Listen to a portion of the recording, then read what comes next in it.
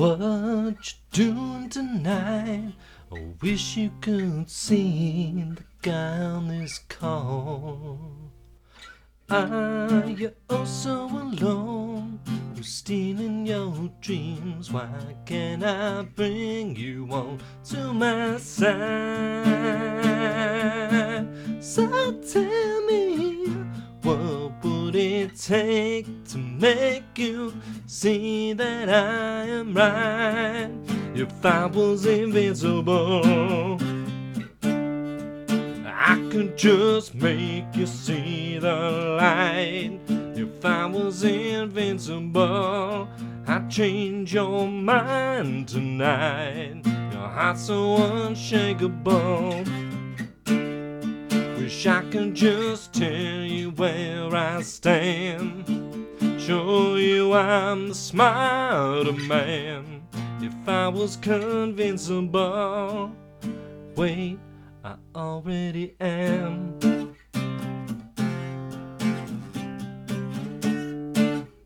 Hello and welcome to a spin-off of My Marvelous Year, where we're talking through the Invincible series by Robert Kirkman, 2003 comic book series. This show is me versus Dave, with Charlotte on one of our sides, trying to talk each other into either Invincible being literally the best comic of all time, Dave's position, or literally the worst comic of all time, my position. We're going to see where we move. The show is called Convincible, and normally this is where I put a little funny joke about each of our names, but we don't have time. This is serious business. We have to get down to it. Lives are at stake. There's a lot of money on the line for whoever wins. Weekend custody of Charlotte is on the line between me and Dave. We also put that up for... and to be clear, like, if our opinion at the end of this is anywhere between worst comic of all time or best comic of all time, I win. Yeah. Yeah, that's a great... Charlotte coming in to take the easy. Yep. Charlotte is playing the field, which is unfortunate because I have Invincible ranked as the 25th best comic of all time on the Comic Book Herald Best Comics of All Time list, right? So I really need to do some work here to move this puppy up.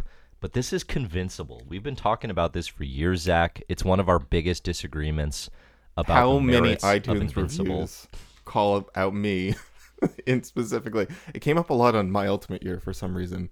And a lot of reviews being like, love the show despite Zach's hate for Invincible. And Invincible has, we are recording this in late 2023. Season 2 of the Amazon series is about to drop.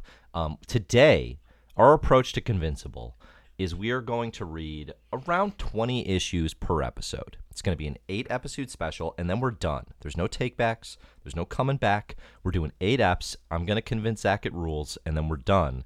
And you can read along with us. We'll include the issues we read in the show notes. Basically, we're using like versions of the trade paperbacks. I think the Ultimate Collections or the compendiums wind up being the most affordable way to read these, and you can just stop. So today we're doing issues 1 through 19 and the Image Comics Summer Special, the kickoff of Convincible. This is a comic that I loved when I was getting into comics. Again, I've ranked it as my 25th favorite of all time. I've ranked 981 comics.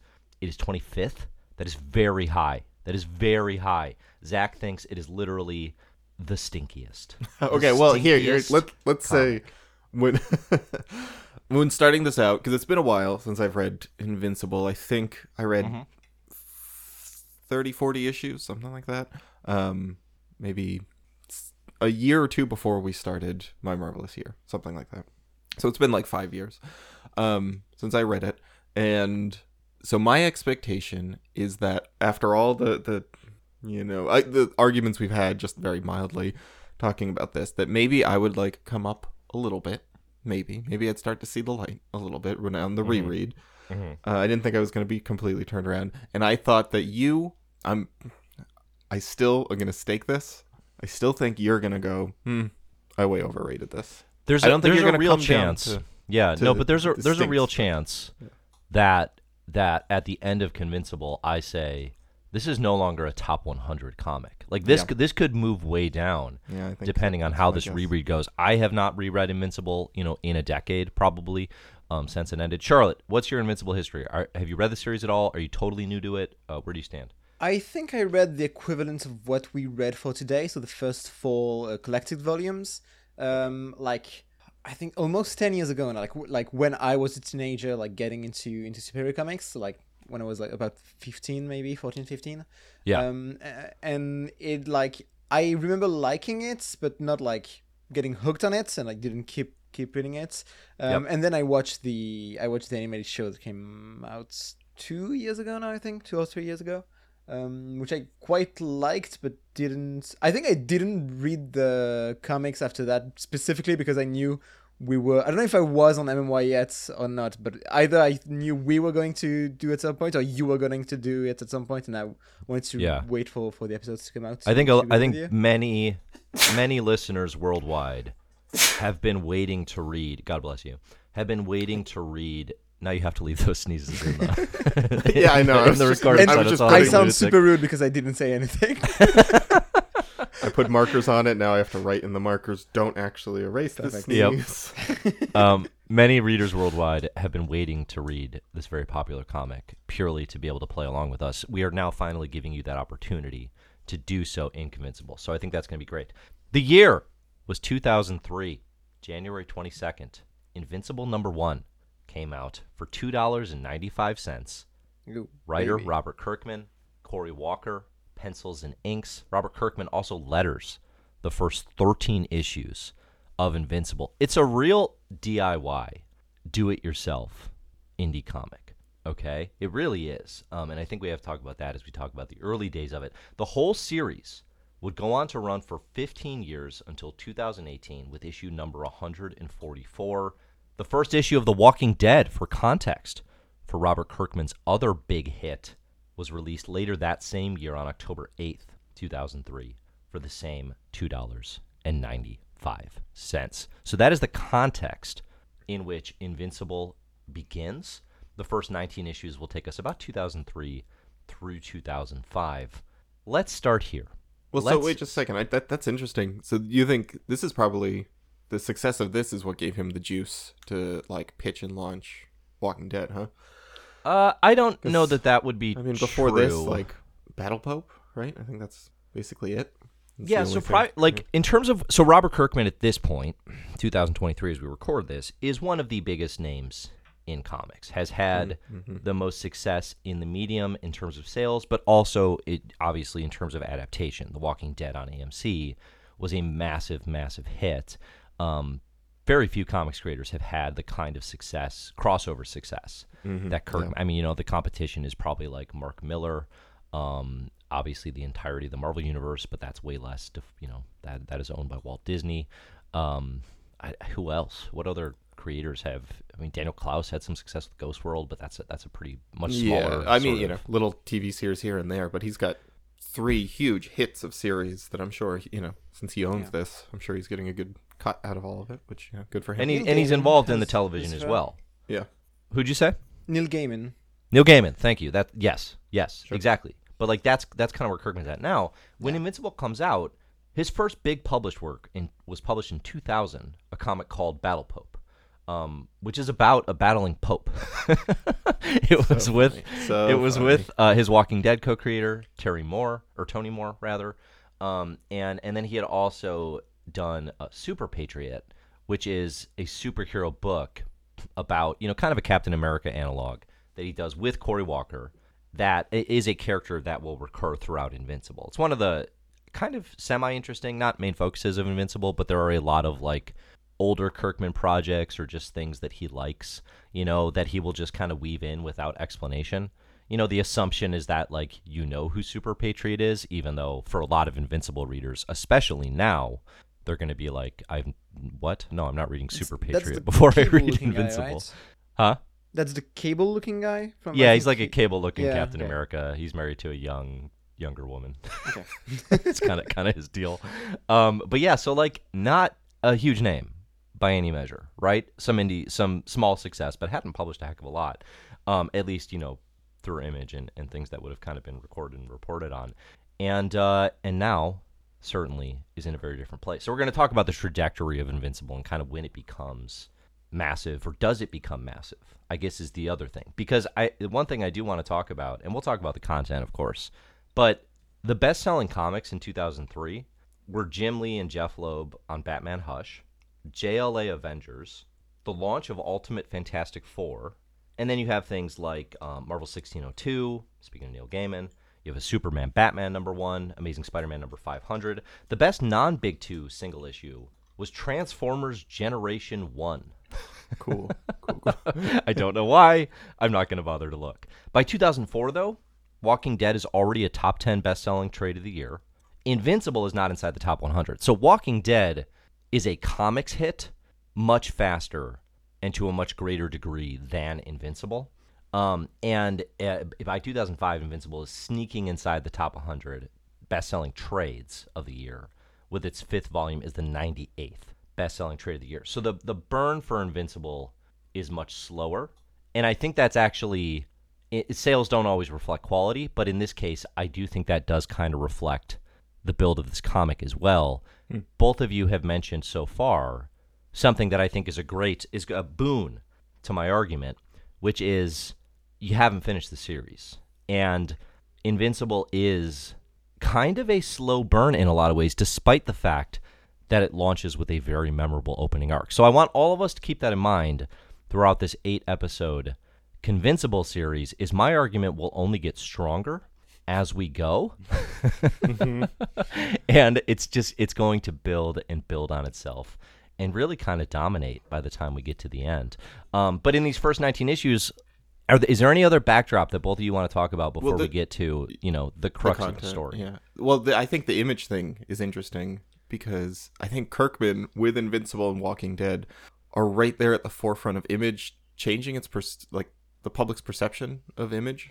Right, when you think about Image comics now, you don't think about Jim Lee and Liefeld and whatever the Wildcats, is that an Image? All the 90s Image stuff, like Savage Dragon and But anyway, like that kind of that 90s crew of the guys who started it, right? The McFarlane, the Lee, the Liefeld stuff, which I think like the big bombastic, this isn't your daddy's Marvel kind of vibe that they had going in the 90s. And now if you look at Image, it's like the place for like really interesting bold takes on all kinds of genres or non-genre work, like kind of serious stuff. It doesn't do quite as like literary as like Fantagraphics, but it's definitely like the place for a lot of high budget big swings, like studio stuff, but creator owned like interesting creative choices. So like, and I think a lot of people still like, I've still run into people who are like, Image Comics, that stuff sucks, because they're just thinking of like,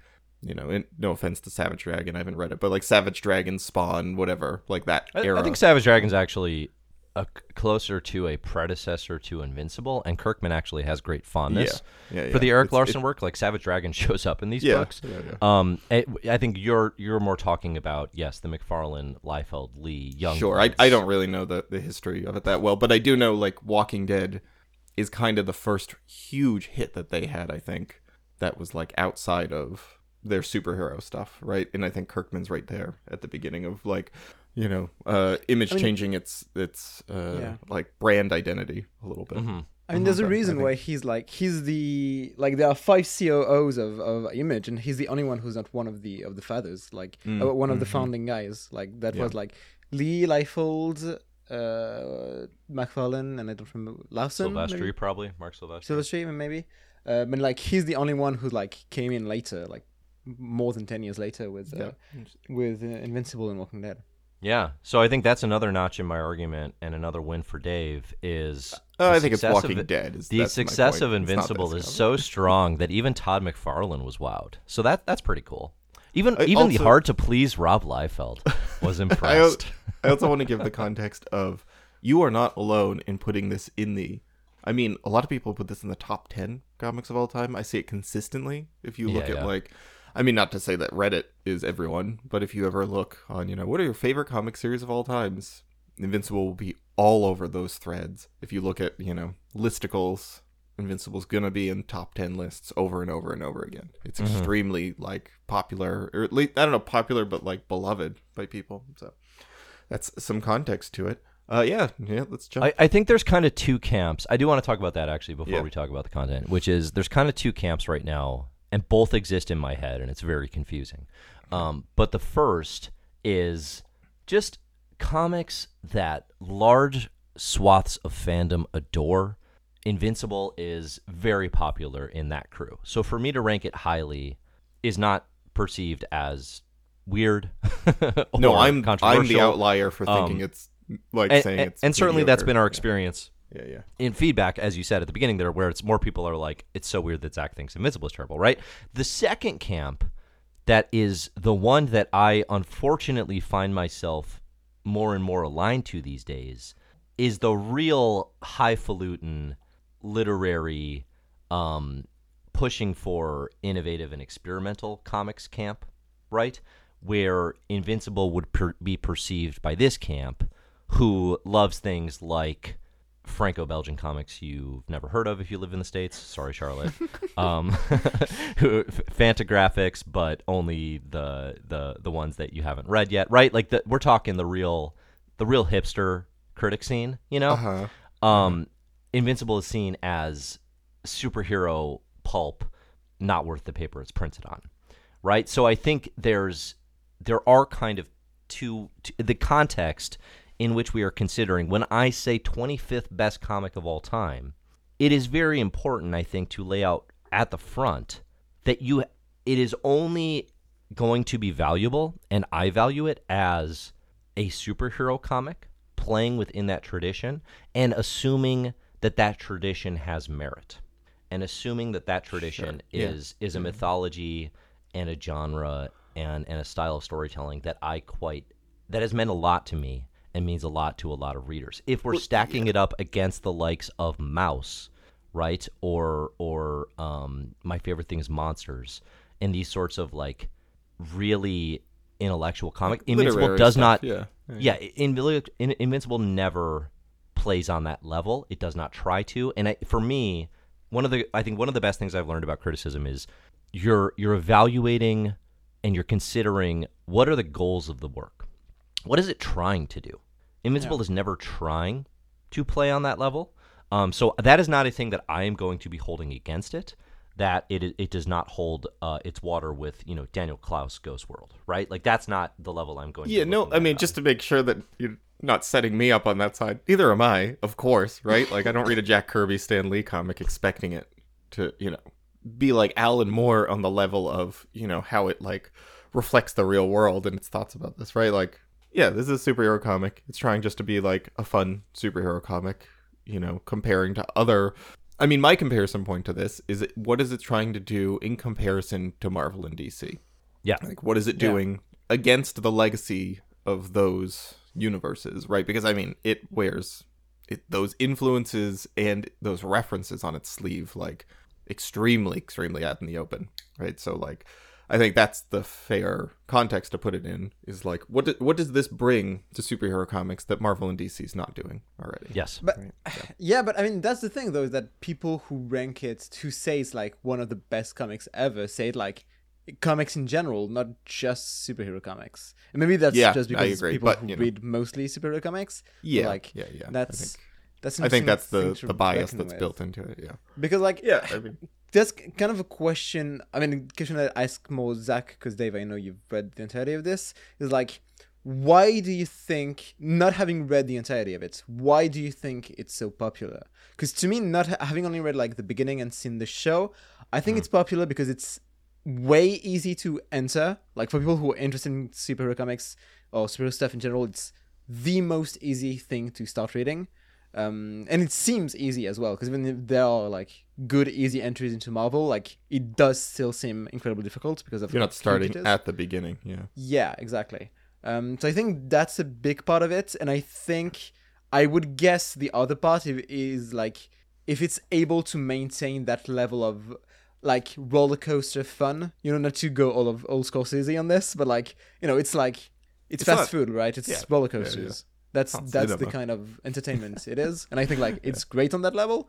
Or it can be great on that level. Like that doesn't mean it's lessening it at all. But I think that's the level.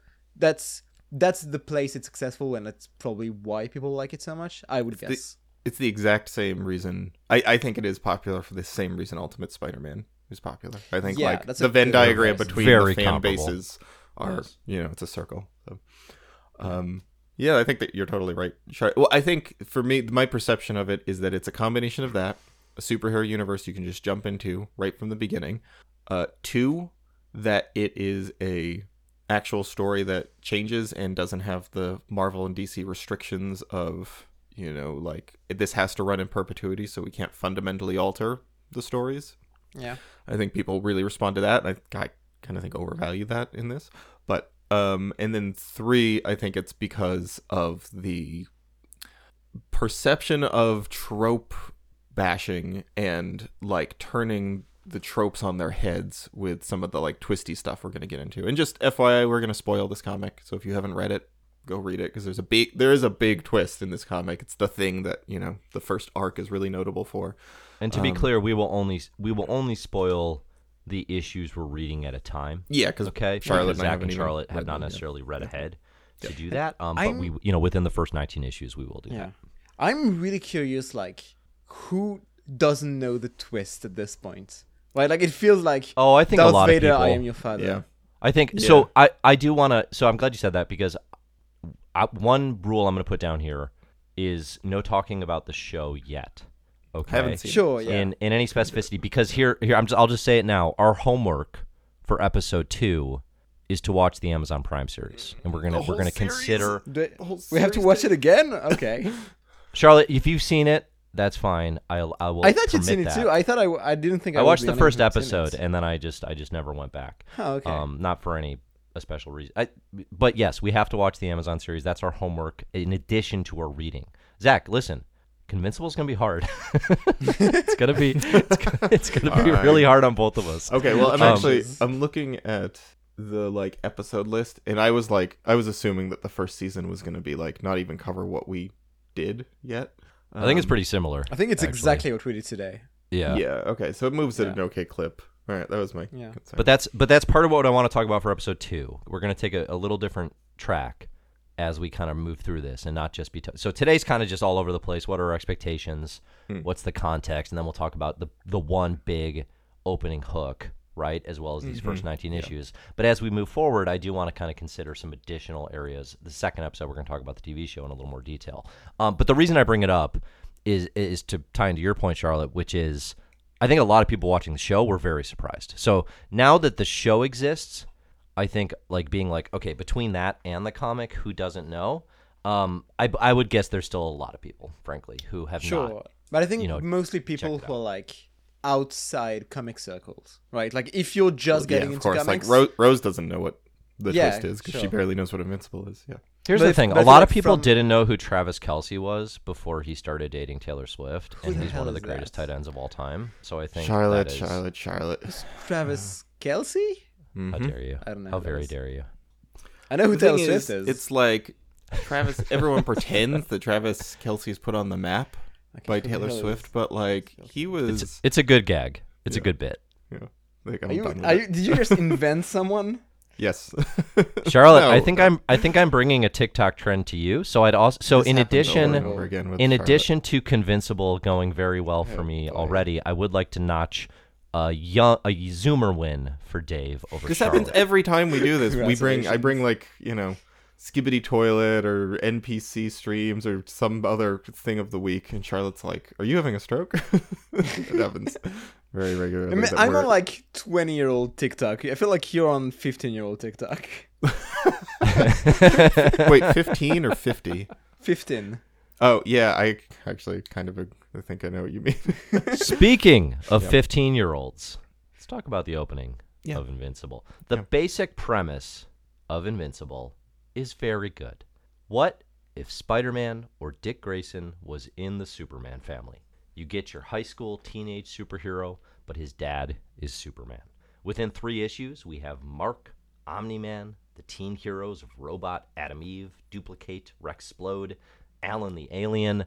It's a very quickly established superhero universe. One of the grand challenges, I think, in comics is to create an analog superhero universe that reflects the things that have come before it, namely at Marvel and DC, but that also can kind of stand on its own 2 feet. And I think that's going to be one of the key things to evaluate. As we're talking about, okay, you're ranking this, but you're ranking it in superhero terms. One thing to consider is like, what are other analog superhero universes that achieve a similar sort of thing? How many even are there? Right? It's not as easy as it sounds to create an incredibly accessible, reflection of Marvel and DC, but with a few steps removed, and that does it well. But yeah, the basic premise here is like, there's a reason it's so accessible, and it's because you already know half the story. What Kirkman and Walker's challenge here at the outset is to say, okay, you think you know this story, but here are the ways that we're going to kind of flip that on its head a little bit, right? But I would say I really enjoyed revisiting and seeing these seeming one-offs or gags and remembering how big they become down the road. Very little is wasted in Invincible. There's a real Silver Age Stan, Steve, Jack energy to Kirkman and Walker's cutting away to individual pages that seem superfluous, but are actually laying groundwork for things that are to come and that will continue to build over time. It's kind of a superhero style of storytelling that I think the modern era moved away from in a lot of ways. And again, I think it points to the accessibility and the ease, but also kind of the cleverness and the planning of what they're doing, where it's like, why are we cutting away to this weird alien guy? And then it's like, oh, because that's going to play a role down the road, and dividends will pay off. There's very little that is wasted, and it's surprising to me. So, Zach, Charlotte, what did you both think of the premise of Invincible and kind of the ways that it opens? Charlotte, you want to go first? Yeah, sure. I'm curious what you mean by flipping stuff on its head, because it is very straightforward to me in a lot of ways. I mean I think I like that. It's hard to. Can we talk about the twists already, or do we want to keep it for later? Let's talk, because it spends 10 issues before it gets to that. The comic was out for a year, and it doesn't even really hint at that That's not until that much. Yeah, it happens. I feel like it happens in reading issue it 12. Yeah. I think So, because I read it in like whole volumes, it felt like very little time. Yeah. But It goes for a while in like. Well, Yeah. it's issue 7 is the beginning of the twist. Yeah. Yeah. Okay. Yeah. But Sure, there is a surprising patience Yeah. to it, Yeah. because for 6 issues, it is playing pretty straight the idea of Mark Grayson is getting his superhero powers. His dad is a very direct Superman analog, and it's about a teenager learning to become Superman. So, I mean, for 6 issues, it is playing it very, very by the numbers and standard. Yeah. And If you were reading this for half a simple. year thinking, oh, this is kind of just a really simple superhero story, I think that is something to consider, because it isn't until issue 7 where it's like, oh, okay, maybe we're doing something different here. Yeah. So that's interesting. So like, to avoid talking about the twist, then I think that's something that I didn't realize, is how much my view of those first few issues is guided by the fact that I know what's coming next. So I have like a patience that maybe I wouldn't necessarily have otherwise. Yeah. Because I think I don't think the first few issues before the twist are bad, but I don't think they're good enough for me to have kept reading. If this came out today, right? How many of us are making it past issue 3? I think it's a 0. Yeah. I do agree. Yeah. Because It's like very, very straightforward. straightforward. It's very like, simple and straightforward. The it's characters almost like written by an aren't- AI that you plug in. Like, Stop it. takes I don't know all if I the would go Stop as it. far, It- because I no, think but there I- is like. Oh, sorry. Go ahead. Yeah, I just think it's the most like kind of simplified. All the edges. This is something I'm going to return to over and over again. Is being like, okay, well, this is doing its own version of the Justice League. It's doing its own version of being a teen superhero. It's doing its own version of evil Superman, whatever. And what is it doing that Marvel and DC didn't do? And I almost never come up with anything, because almost always it feels like it's being like, oh, look at this. I've got my own Justice League. And I'm like, yeah, you have your own Justice League. That's just like the other Justice League. There's no twist here. There's no subversion. There's no addition. And DC themselves will often subvert it in more interesting ways. So like they'll make jokes. He does a lot of jokes that poke fun at like the tropes of superheroes, but I'm like, these are jokes that Marvel themselves have been making since the 60s. So like that's one of the biggest kind of things that downgrades this comic for me, is that I think the actual like reflection of superhero stuff, like it feels like he's trying to, make fun of / subvert stuff, but at the same time so like, for example, one of the most tired jokes in this comic that it just runs into the ground is the like, something big and superheroic happens at home, and then Mark's mother goes, "That's nice, dear, pass the potatoes." Like, and he uses it at the expense of the character stuff. The first issue, Mark is like, I think, he's like, I threw a trash bag into the stratosphere. I think I'm developing powers. And she literally is like, that's nice, please pass the potatoes. And I'm like, that's not, I get the joke. The joke is the like, dissonance between this big superheroic thing and the like mundane everyday life of like a superhero wife who's just used to this stuff. But like, your son just got powers. It's a big deal whether or not you're used to superhero powers. So like, he undercuts the character stuff with that joke. But even later when he does it again, the second and the third time he makes that joke, it will be like, Dad got pulled into a portal and is being held slave by an alien race. And she goes, oh, all right, more pork chops for us. I've seen that before, right? Like Marvel does that stuff all the time, right? There are superhero wives in Marvel and DC. Yeah. And they do the same gag. So like, I just could not find anything except maybe the big twist, maybe, and we can talk about it at length, that really like push this into something where I'm like, okay, this is doing something really fresh with superheroes. I think it's especially guilty of what you're talking about towards the beginning, but I do think, I don't know, I have the expectation that it's gonna get better, because I do think it does get better after, like, it starts off as like, just that joke without any like it certainly moves away from that. Yeah, it moves away from that, like even before the twist, like when Omni-Man gets abducted into like a different dimension for a few days, she's like, at first she says that, but like after a few days she's like, yeah, I'm actually worried, like I am worried every time he doesn't come back, but I just kind of play it off. Like there is something kind of deeper there that feels like it gets away from, I don't know, what you're describing feels very much like getting introduced to the world, and I don't think it's great, but I think it feels like getting introduced to the world and how it works. Not necessarily like that's how it's gonna work every time. It happens again in the 5th issue though. Like after that, it's still like that same joke happens another time. So he does keep returning to that well. You're saying it's a bug. I actually think it's a feature. I think it's a good thing that the book has no big secret in the early days. There's no, we're learning my family has superpowers and my dad's been hiding it, which is the trope, actually. When you say Marvel and DC have been doing this, not really.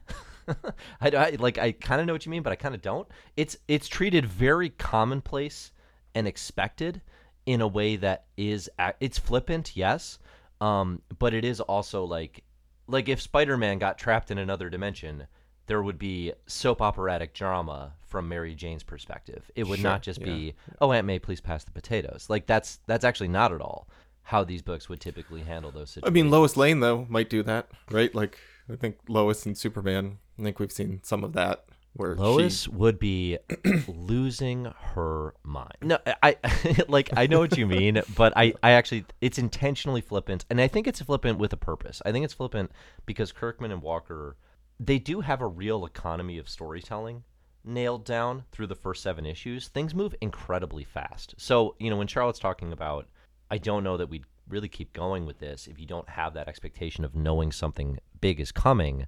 That it's true, and I agree, but it's also like, yeah, but it's so easy just to move through kind of the simple, and I know it's simplicity, but it's the very simple charms of teenage Superman. And it's walking you through that at a pace where it's like, it's very easy to get to issue 7. Yeah. At least in a now it's all been collected phase, right? If you're buying this originally, I don't know that it would have felt like it.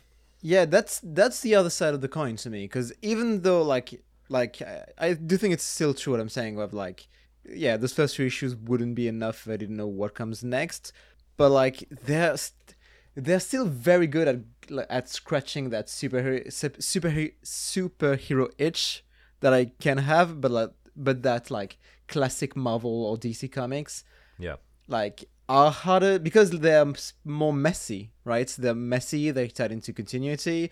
It's like you can just pick up one comic and like just read that. With Marvel it's way more complicated, even including because of editorial stuff. Like just it depends on when you're reading, right? I mean, like I kept coming back to the Ditko Spider-Man era with this because he keeps making the like it mines so much comedy. This comic keeps returning to the comedy well, and it does a lot of jokes. We could just talk about that in general, but like it does a lot of jokes about like, you know, in the afternoon he's punching an intergalactic threat, but at night he's got to do his homework. And I'm like, yeah, Stan Lee did this a lot.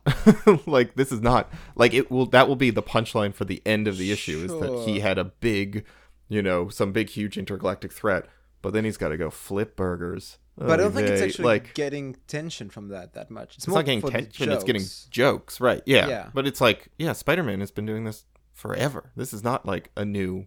Well, it's not new. I mean, I don't think it's not claiming newness in these early days. And that's kind of what I'm saying when I'm talking about the challenges of creating a superhero analog universe.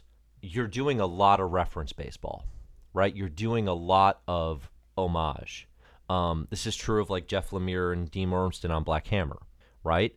These are books that say, here's a thing that you love.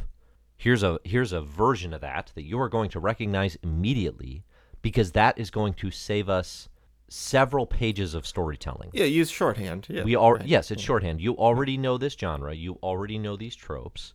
You already know your Stan Steve, John Spider-Man. Here it is through a different lens. And if this comic was simply what if Silver Age Spider-Man but Superman powers, you know, then it's like, okay, this has nothing going for it. I think it's quite more built out than that.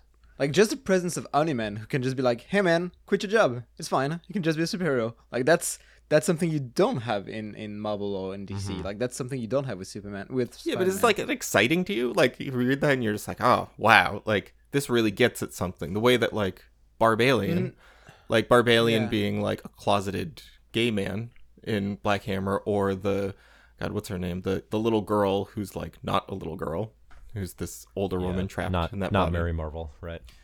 Yeah, like Golden those Gale. immediately present like big interesting ideas where you're like, ooh, that's a meaty idea that you can chew on, and the characters are there to back it up. I feel like it's more Omni-Man being. It's not necessarily that it's like, oh, that's a good thing, or like that's an interesting new thing. It's more like, oh, it's avoiding a trapping of the genre.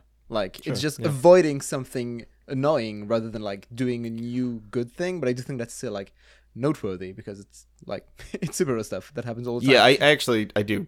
You know what? Now that I think about it, I do kind of like how that reflects on like Omni-Man's point of view about like how him and his son fit into the universe, right? Yeah. Like the idea that they would have to work a menial job is kind of absurd. I would say I think the part of the comic where I feel the most that like annoying classic superhero stuff that's not twisted in any way, at least yet, is like the girlfriend stuff and like romantic tension, which is like it's just the exact same thing than it is in classic superhero stuff, with his girlfriend not knowing who he is and living, and like that's just classic Spider-Man stuff, and it doesn't feel renewed here in any way. It's just like, and it goes for a while. Like we're on like issue like 5 of him running away with the beeper and her being like, Mark, where are you going? Yeah. And it's like the 5th issue where that keeps happening. But yeah, like I mean, I think one thing to highlight with that, because I think you're both right, that the girl, if you're just looking at sort of Mark's relationship issues and the drama of needing to get away, but your girlfriend thinks you're a creep because you left a dangerous situation, is, I mean,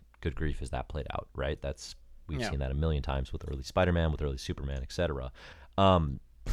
This comic, we're going to talk about the twist. And it gets so, the twists are big, I guess, is the thing, right? The trope explosion stuff is big, and it's usually kind of, there's one of them, right? Is there multiple? Well, in this phase, but I'm saying as it progresses, there's going to be a lot more. Okay. But it's usually kind of a slow build and then big trope explosion, as opposed to, I think one mistake that kind of happens with it, because it becomes known for a twist, is this idea that it is like exploding all superhero conventions. It is not. The comic kind of presents itself like that, though. To be fair, that is not like, I'm not bringing that from outside perspective, like it invites that by making the comparison itself and then just kind of doing Flash but with a different name and costume, right? But like I can't. But those characters are not the point. I can't disagree without talking about the twist. Yeah, we'll get to it with Guardians of the Globe. Like, let's Yeah. save the Guardians of the Globe stuff because Yeah. I do think that ties into the twist heavily. I mean, the one thing I want to say with all this is if I just read these issues today, the first 6 here before we get to a twist, I would not be thinking, yeah, best comic of all time. Not even close, right? Yeah. As comparisons go, I think you're 100% right, Zach, that like you can very much stack this up against the best of Marvel's Ultimate Universe and very comparable, right? Just easy, accessible superhero entry points, just open arms saying, come on in, enjoy superhero comics. I do think one of the differences, a key difference between Invincible and the Ultimate line, especially Ultimate Spider-Man, and I think Kirkman is most close here to Brian Michael Bendis in terms of writing style, in terms of wordiness, like everything. One of the key differences is Invincible's a lot less tedious than Ultimate Spider-Man. Ultimate Spider-Man is aggressively decompressed. And sometimes that's appealing. Often it's not. One thing I love about Invincible is it moves at a clip. It is doing multiple stories per issue, whether that's we're new and we have to get somewhere, whereas Ultimate Spider-Man has more breathing room, that's fine. But I actually do prefer that pacing and cadence, whereas Ultimate Spider-Man became very tedious, where it's like once a story starts, it's like, oh, okay, well, we have to sit with this for 6 issues because that is the designated trade length. Invincible doesn't have that problem. Charlotte, do you feel what he's saying? Because to me, this does not feel like it's moving. Like, I wonder if you're kind of bringing where the comic rolls later. No, I do kind of agree. I think part of it is also that this is like Ultimate Spider-Man is only Spidey, right? This cuts around to different little stories. Yeah, and I think it is very good at balancing being about Mark and about like the wider superhero world. And like I do think that allows it a rhythm of not always sticking to being only about Mark. Like it changes in the type of adventures, the type of antagonists, the type of like who we're focusing on. Whereas I do think Ultimate Spider-Man spends like you can take issue 1 and issue 10 and issue 25 of Ultimate Spider-Man, and they're gonna feel like very similar issues, I think. Well, I don't think that's as true for Invincible. I do think it moves forward quite a bit more, and like it feels like it changes more. I agree with. I mean, all the little like side stories I think are definitely additive. But I also like spending time with Peter Parker more than I do with Mark here. So like that. Mark doesn't feel as defined and original. I guess he does still feel quite bland. But that thing about the like novelty and the variety of stories you get with this, that's true. But I also don't feel like I'm not that interested in the like places it goes because it all is so simple. So like he has to go to Atlantis to marry the Fish Queen. He has to go to Mars to protect some astronauts. Neither of those, I'm like, that was a great story. Like that one really got into some like, it's all just a little simple. It's all just a little straightforward. And like the other thing about this is Kirkman. This is definitely trying to be a funny comic a lot of the time, and I find it exceedingly unfunny. I don't find it doesn't irritate me. I'm not angry at this. Like I get angry at Bendis sometimes, but like. I think I can think of one joke where I was like, oh, that's kind of funny. That's kind of clever. It's the trash bag thing where he chucks a trash bag because he's pissed. Oh, no, when he first learns he has his powers, he's at his job and he throws a trash bag into the sky. And then the patience of this is really the good part. It's like 2 to 3 issues later, there's just a 1 page of that bag landing like in front of someone in London. And the guy's like, what the hell? And that trash bag having it's a good story across dozens of issues is kind of what I'm talking about nothing being wasted. Yeah, sure. It is a weird choice, but it is also like I really appreciate that. I wonder if do you think Kirkman's like a planner, or do you think Kirkman's just good at reevaluating old stuff and being like, oh, what if I brought that back? What if I weave that back in? Leaving himself groundwork for stuff. I would say more the latter. I think it's leaving yourself surprises and then figuring it out. I mean, we could certainly, someone could ask, or probably has asked, I don't think it's he has the whiteboard, with all the charts and all, the Jonathan Hickman reputation of like everything is planned out kind of thing. I actually don't think many comics creators work in that vein, at least that I've ever spoken to or heard of. Yeah. But I do think that's a real skill set. I mean, I think if we're just talking, let me talk the simplicity first, and then we can talk about the humor. I think one of the big questions through 19 issues is, does Invincible have the juice beyond the twist, right? Does it really have anything going for it? And Zach, you're kind of saying each of these individual things are like, not necessarily that exciting. I do enjoy how Kirkman, Walker, and then Otley comes in after the first, 7 issues? When does Ryan Otley come in? I think it's 8. I think it's issue 7 or 8. Yeah. Yeah. They're working a ton of angles, giving that Silver Age sense that this is planned for years in the making. And I think, Charlotte, when you're talking about like, well, I know a twist is coming, so maybe I'm just hanging on. I do think the comic's actually quite good on its own terms in terms of being like, we're going to do this for a while. We're going to be here. We're going to be following through on things. It never feels tiring. It's never tiring. Tedious to read this. Yeah. And I mean, just all the except seeds for that once in a while, he does turn a page and it's someone explaining to you everything about like the world in which he found himself, some a Martian or an Atlantean or something, and it will just be like, and here's 5 paragraphs, and it is sure. That's few and far between. Yeah, that's also true. Very early 2000s writing style. Bendis, Kevin Smith. Yeah, I mean, Bendis. It is the in most vogue. like Bendis he gets. I would agree that the like individual like Atlantis adventure and that kind of stuff were like felt like a one-off episode from like an animated show for kids that's not that great, but like with sex jokes inserted in.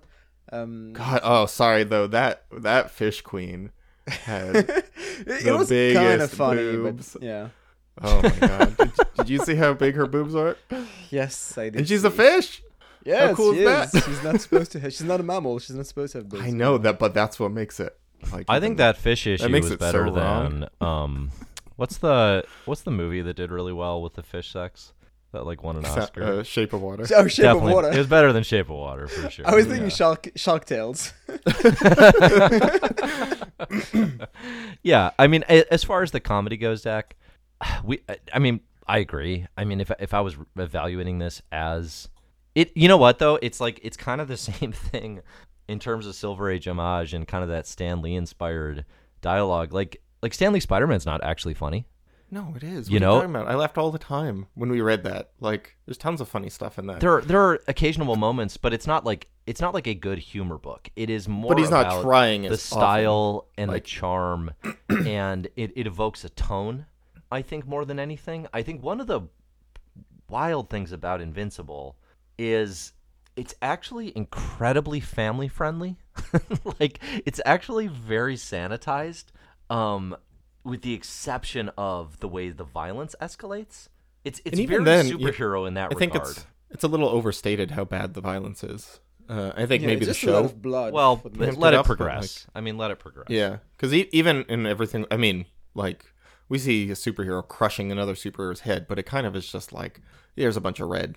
Yeah, but it's not, I don't know. It's not Ultimatum.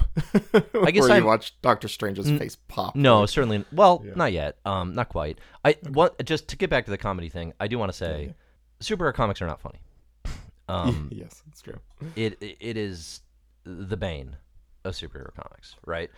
So that is not especially unique to Kirkman. I think it's more about creating tone and kind of just the ways we can expect, at least in these early stages, Invincible. Like, these Invincible stories are often about Mark meets someone, and then instead of doing the, punches for an hour, he just, like, talks to them and solves it. Very small inversions that kind of speak more to just, like, who is this person? Where's his head at? These little things that I think are relatively effective. And then what I was getting I like that scene with him and the one-eyed alien who shows up. The alien, yeah. Yeah. And then, you have, like, within 19 issues, the Angstrom multiverses, the Mauler twins, the Martians, Robot and the Guardians of the Globe, Titan and the Crime Syndicate, and then the twist. Most of which... That's a lot of stuff. Besides the twist, most of that is, like, slow build-up rather than, like, we actually... like. Yeah. I don't know the deal behind half those things yet. It's just kind of, like, starting to build it, which is fine. Like, no real complaints with that. But it's building its universe, and it's giving a sense that there's going to be a lot here to play with if you stick with it, which is I could see a modern version of review, being like, I would like this to actually just do one of these things. But I guess in my mind, because we know what it is and we know the duration, and I know nothing is wasted, I'm kind of reading it like, oh, this is great. Kind of like a Claremont thing, right? Where like something just builds in the background for 8 issues, and then you're like, what's going on back there? Who's that guy? Yeah, totally. Yeah. Right. It's that. It's yeah, that I don't mind exact that. legacy. I have no problem with that. I think that like works well. I like the twins, the blue alien twins guys, like whatever's going on with them. I'm slightly intrigued. I will say at the end of these 19 issues, I am not left in a place where I'm like, well, I got to see where this goes. Like, I don't have a strong like hook. This has not hooked me, and like I gotta see where this continues to go because I kind of don't know the shape of it. I have no idea how this keeps going for another 120 issues. Like at this point, that seems crazy to me that this comic has that many more issues. So like it has not snagged me. Yeah. And you know what? Maybe twist time. Maybe time talk twist. Yeah, we should talk the twist. Let's talk the fact that the twist though is that stuff with his dad is really in the background now at this point at the end of the 19 issues. That being like not a looming thing really is like that's the thing that would like keep me intrigued about where this is building to. But that feels like he's put that on the shelf, and that's like that we're gonna come to back to that much later, right? So like whatever he's building now, it's just the superhero universe itself is not. It hasn't grabbed me yet. Like I don't really see the shape of the world. I don't fully understand like superheroes' place in this world. It's like it's a little glib in that, like the threat. Like, do people know about superheroes? Kind of, but like how integrate? Like, is it top? It feels like it doesn't quite know if it's like top 10 or the Marvel universe or something where they're like much sneakier. Like it kind of seems like somewhat normalized sometimes. Like the tone of. I mean, there's a Justice League, the Guardians. Right? Yeah. But like, so it's. I mean, the people know about that. Yeah. I guess there's a strange. I just can't quite figure out like the full picture of I don't know. Like Marvel feels generally like a world I can kind of understand. Like if you're a superhero here, like what are the stakes to you coming out as a superhero? Part this of it reflects too much on Marvel and DC to like set those rules for it. Part of it is in the interpersonal relationships, it's very much like relationships between superheroes. So you don't get a great look at like the view from normal people, like people that are like way outside of superhero circles. And that's like maybe something that's slightly missing so far. Like, how like are there like already Invincible fans? Like, like we know people are talking about their secret identity, stuff like that. Like, it's being reported on the news, but like, it is kind of vague as to like. I do think it is like. Sorry. I do think it is like an expectation of, you know how these universes work. Like it's supposed to be the same as in Marvel, right? So like that doesn't help it stand on its own. There's some confusing stuff with like Omni-Man is a best-selling author, right? And then later when he leaves and his book sales explode, Mark's mother, I can't remember. Do we get her name? We got to talk about her as a character. The fact that you have to ask, do we get her name, does summarize probably my biggest complaint. For the 19 sure. Issues, which is she is a prop. She is not a person. I think she'll become a person, but I think she's written very poorly. Puts very little into her characterization. But she goes to the publisher, and they talk about whether like Omni-Man's identity has not been revealed yet, and she's like, "Oh, think of the sales, though." And I'm like, "Wait, so." Her dad, Mark's dad, is a best-selling author, but not because of Omni-Man, was the implication. I just wanted to see if either of you understood that. I kind of assumed it was that, like, Omni-Man sells books about his adventures, and then later it was like, no one knows that this author is Omni-Man. He's just a great writer, Zach. Yeah, I know. I thought that was really funny. I think you're talking about the difference between Superman and Spider-Man. Actually, which is if it's Spider-Man writes books about his adventures, but then he can't collect any of the royalties because they're not in Peter Parker's name and he won't reveal it. If it's Superman, he just writes them as Clark Kent and they're awesome and people buy them and he's rich. I just like what a funny thing to have Omni-Man just be like, he just writes, just writes dope books. Yeah, he just writes really good, military thrillers or something. Like, because he talks about it like, he's like, the publisher's been really on me to get another book out. We have to start, like, thinking about Mark's college education, so I guess I'll churn one out. And so, to me, I was just like, oh, okay, it's just that anything related to Omni-Man will just sell automatically because he's, the Superman of this world. But no. Yeah, that's what I thought as well, yeah. Yeah, so well, because the publisher, there's the whole scene where Mark's mother reveals that, she's Omni-Man's wife to the publisher, and the publisher's like, oh my god, and it's like, oh, wait, if she didn't know, then that means the books are not being published by Omni-Man. So, anyway, that just threw me through a loop. That is definitely not in my top 75 things to think about with this comic, but it's interesting that it took a lot of attention. One thing I want to say here, issue number 7. Zach, you're talking about, does this succeed as a superhero universe? Superhero goddamn gold. Superhero gold in issue number 7. Various artists introduce the Guardians of the Globe, a clear Justice League analog. I really enjoy the fact that we get a bunch of different artists jumping in to sort of design these characters and tell different stories. You didn't notice? How did you not notice? I didn't notice that it switched art styles. Zach, that's insane. If you wanna make this convincible case for yourself, you gotta show a little eye for detail. The Wonder Woman analog has like a very Jack Kirby style. Like each one I just has assumed oddly like switch styles. Oh sure, but you did notice there was a change in style. Oh yeah. Okay, cool. No, she's super. I mean, it turns very clearly lying. No, backpedaling hard. It's weird because I thought Wonder Woman looked like Kirby, right? Like, yeah. Well, it's weird because Kirby never went. It's like Frank Miller does Kirby. It's a very specific style. Okay, but so we get all that visually. It's interesting. It's a nice little way to celebrate. Like, yes, these analogs that are, to one of your complaints, Zach, has been, okay, that's just Wonder Woman. What is interesting? Well, okay, right? It's not just Wonder Woman. I'm sorry. One, hot, naked. That's something I normally don't see with Wonder Woman. 2. Wow, gay. Zach, hang on. Let's just put on paper. Zach does not think Wonder Woman would be hot naked. I just want that noted for those. I'm just saying, I usually don't get these arguments with Wonder Woman. And 2, here's the thing though, it pulls the rug out from you because first it's saying, "Look at this sexy lady." Oh, wait a minute, she's gay.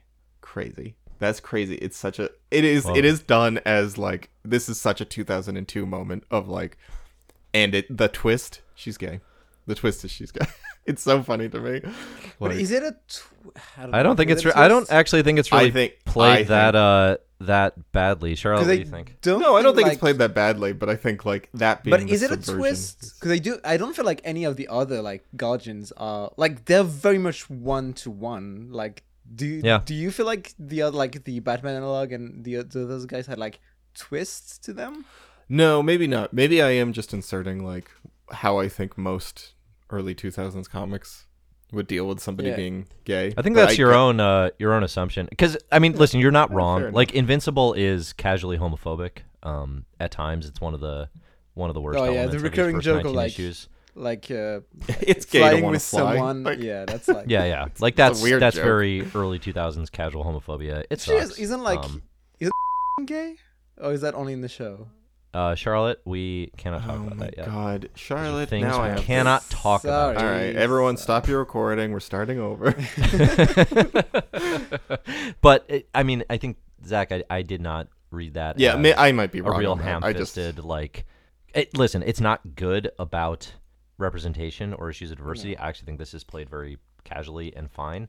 It's also the same thing The Boys does, Yeah, that's what I was gonna say. It's like I get the thought of like, oh, Ennis had the same thought, so what does that say? Yeah, I might have misread that.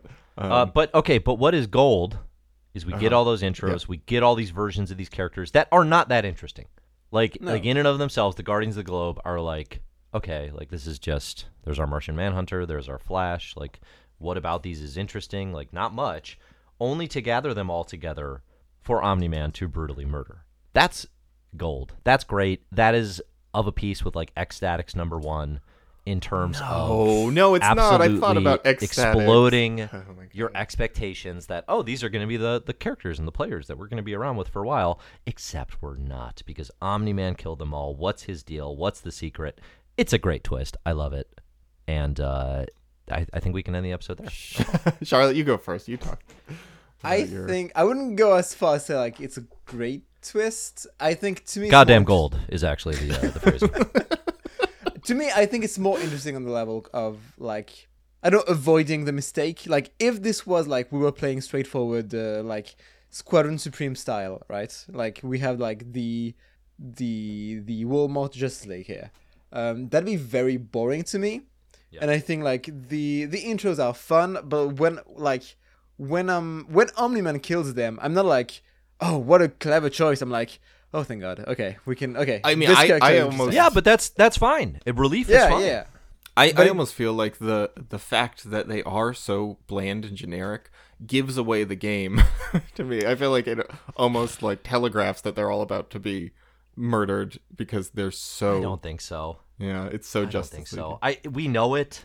We know it, and then we know it's coming. So it's impossible to read it without it. But I don't think the first time I read it that I would have had that experience at all. I mean, I also don't think I would have been like running down the street with my shirt off, like wow, right? But I think that is the reaction that I think people coming to it new might have. Okay, and the fact that it sets that up is great. One, your ecstatics comparison is crazy because I don't think it's as good as that first issue coming out of the gate. I want to be clear, it's not as good, but it's comparable. And Ecstatics did it a couple of years earlier, so like Ecstatics beat him to the punch here. Like one.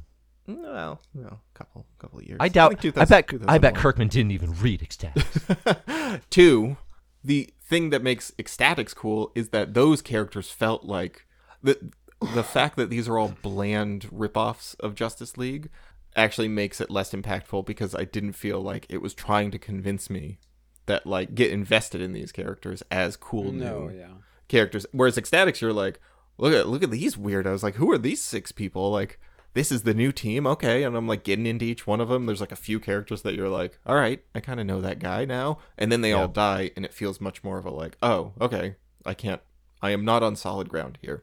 So I think like making them really bland, you kind of like Charlotte said, you feel relief when they're dead because you didn't want to see them continue. Very much more about like complicating Omni-Man and making him into a more interesting character than like doing a fun thing with a and I think ripoff.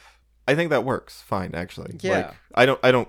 Omni-Man needs a complication here. I mean, I think everything we've said to this point is okay. This feels the mystery real. of why Omni-Man did this is the interesting thing. You spend the next few issues being like, and I actually think I had forgotten about this. I think it's pretty canny to then not do any follow up and to not reveal Omni-Man as evil for a few more issues, and just show him like in like nervous dad mode, being like rehearsing what he's gonna say to Mark. Hiding the fact that, you know, he goes to the funeral, he eulogizes them. Those few issues of like, what is going on? Like, he just killed them all, but now he's just, you know, like, he's all nervous about something he has to tell Mark. Like, I think that's good. Like that. Well, there's that real sense of like, is this Smaller Twins thing? Is this the Chameleon? Like, you don't know at that for several issues. Or were they bad? Is the, you know, like he had to kill them because there's another game going on, you know, a deeper game, and some kind of, you know, the superheroes are actually bad and Omni-Man is fighting them. I think like that is probably the easiest thing to walk away from with this, is that, you know, you still are walking away with the assumption, oh yeah, Omni-Man's like a good guy. Sure. So like, there must have been a reason for him to have done this. But and I think he plays that pretty good. Did you, so it's a hard question to ask because it's been a while and I don't know if you knew the twist before reading it the first time. No, I didn't. Were you not expecting the twist at all? No, not at all. The first time, there's no way I was expecting it. Yeah, no. I don't think there's any indication of that twist, period, until it happens. Even, like I'm saying, even with him killing the Guardians, boring. I think... Huh? He's too boring. Like, I don't... My thing was like, okay, so he's perfect guy from perfect world with perfect life and perfect character. That's... Either it's like an incredibly boring comic, or like there's a lie there, right? Yeah, I definitely didn't give it the credit of like, there's something more going on here, because the comic doesn't give that vibe. The comic never gives a vibe of like, he's doing something subtle here. That is not what's. I mean, I for sure didn't think that, and I actually wonder, even on the reread, issues 1 through 6, did Kirkman think he was going to do this with Omni-Man, or was this an idea that came to him? Because there's no groundwork set before the Guardians get killed, there's not, like, you can watch Omni-Man and he is played perfectly good, perfectly straight, perfectly loving dad. There's no hint of what's my to come. thinking is, I like the only two choice with that character is you kill him or he's evil, right? And like maybe the original plan was killing him. I don't know, but the Gwen Stacy conundrum. Well, or you Exactly. just continue having Superman and Son. I mean, the simplest answer is an option here, which is, and I think we're talking about the simplicity and how standard it is. I mean, yes, but also, like, where's the good Superman and Son book? I think there is actually It's a called tremendous Superman appetite. and Son. but he's not an interesting Superman. But I'm saying that comes much later. Like, there is a tremendous appetite, actually, for Superman family stuff. And it's actually a lane the DC kind of, boxed themselves out of for a long time. Yeah, so that is an option. Sure. Yeah, I don't it's not actually. inconceivable. Yeah, sorry, Charlotte. I don't fully agree that, like, that dynamic was totally uninteresting. I feel like just Omni-Man didn't have enough going on for him. complication. Like, Yeah, felt I like agree. he felt like a kind of empty. Well, you Empty can't have a Superman. character who's noble but pure but good, right? Like, that's never a good Well, you combination. can, like, Captain America is that, like, OG Superman. No, but is Captain that. America is constantly second guessing himself and making Sure. Yeah. Yeah. Like, Omni-Man didn't even second guess himself. He was so sure in what he was doing. Yeah. And so, like, it was so matter of fact the way that he would, save the world and talk about it, and that everyone else would talk about it. So, like, So where this goes next Yeah. is the full heel turn for Omni-Man, right? It is the ooh, full... wrestling turn. Zach, let's talk I love wrestling. I've baby. been watching so much Right. wrestling lately. So Omni-Man fully, like you said, he's kind of hemming and hawing about how am I going to tell Mark. He tells him that story I told you about my planet's heritage. It's a lie. We get the story retold with his true Viltrumite heritage. The fact that Omni-Man is a militaristic conqueror, that he is only on Earth basically to subdue the population so they can be conquered by the Viltrumite Empire. He tells Mark, your mother is little more than a pet. Just absolute brutal. That's a great line. Like, It is. That I wrote it down. detail Yeah. specifically is really, really good. Like, It is harsh in, like, the meanest way. And yeah, it's I don't give efficient. him a ton of credit for, like, finding some kind of emotional way of, like, having an emotional punch very often in this comic. But I think that specifically, that line, in the rest of this conversation, I don't even think goes that I think hard, issue 11 but- does. It's the closest the book these 19 issues get to a genuine emotional punch. I think you can feel Mark's pain of having a dad betray you like this, of having a parent just like, listen, it's superhero comics and it's super ham-fisted, right? It's the biggest version of it. But to have them totally not be who you thought they were is actually resonant. And then Mark just gets wailed on by his own dad. And this is where the transition from Cory Walker to Ryan Ottley does pay dividends. I think Cory Walker's a great designer. Yeah, He designs a lot of these comics, or he designs a lot of these, characters, a ton of them. Really fun ways. Like Robot to me is like just like a perfect, like you talk about, that you don't sense the setup for Omni-Man. With Robot, there's a perpetual like, okay, what's this thing's deal, right? Because of that It's weird got little this eerie smirk. smile the whole Yeah, time. that's It's great. locked It's in. perfect. Sure. Yeah. I like the Immortal.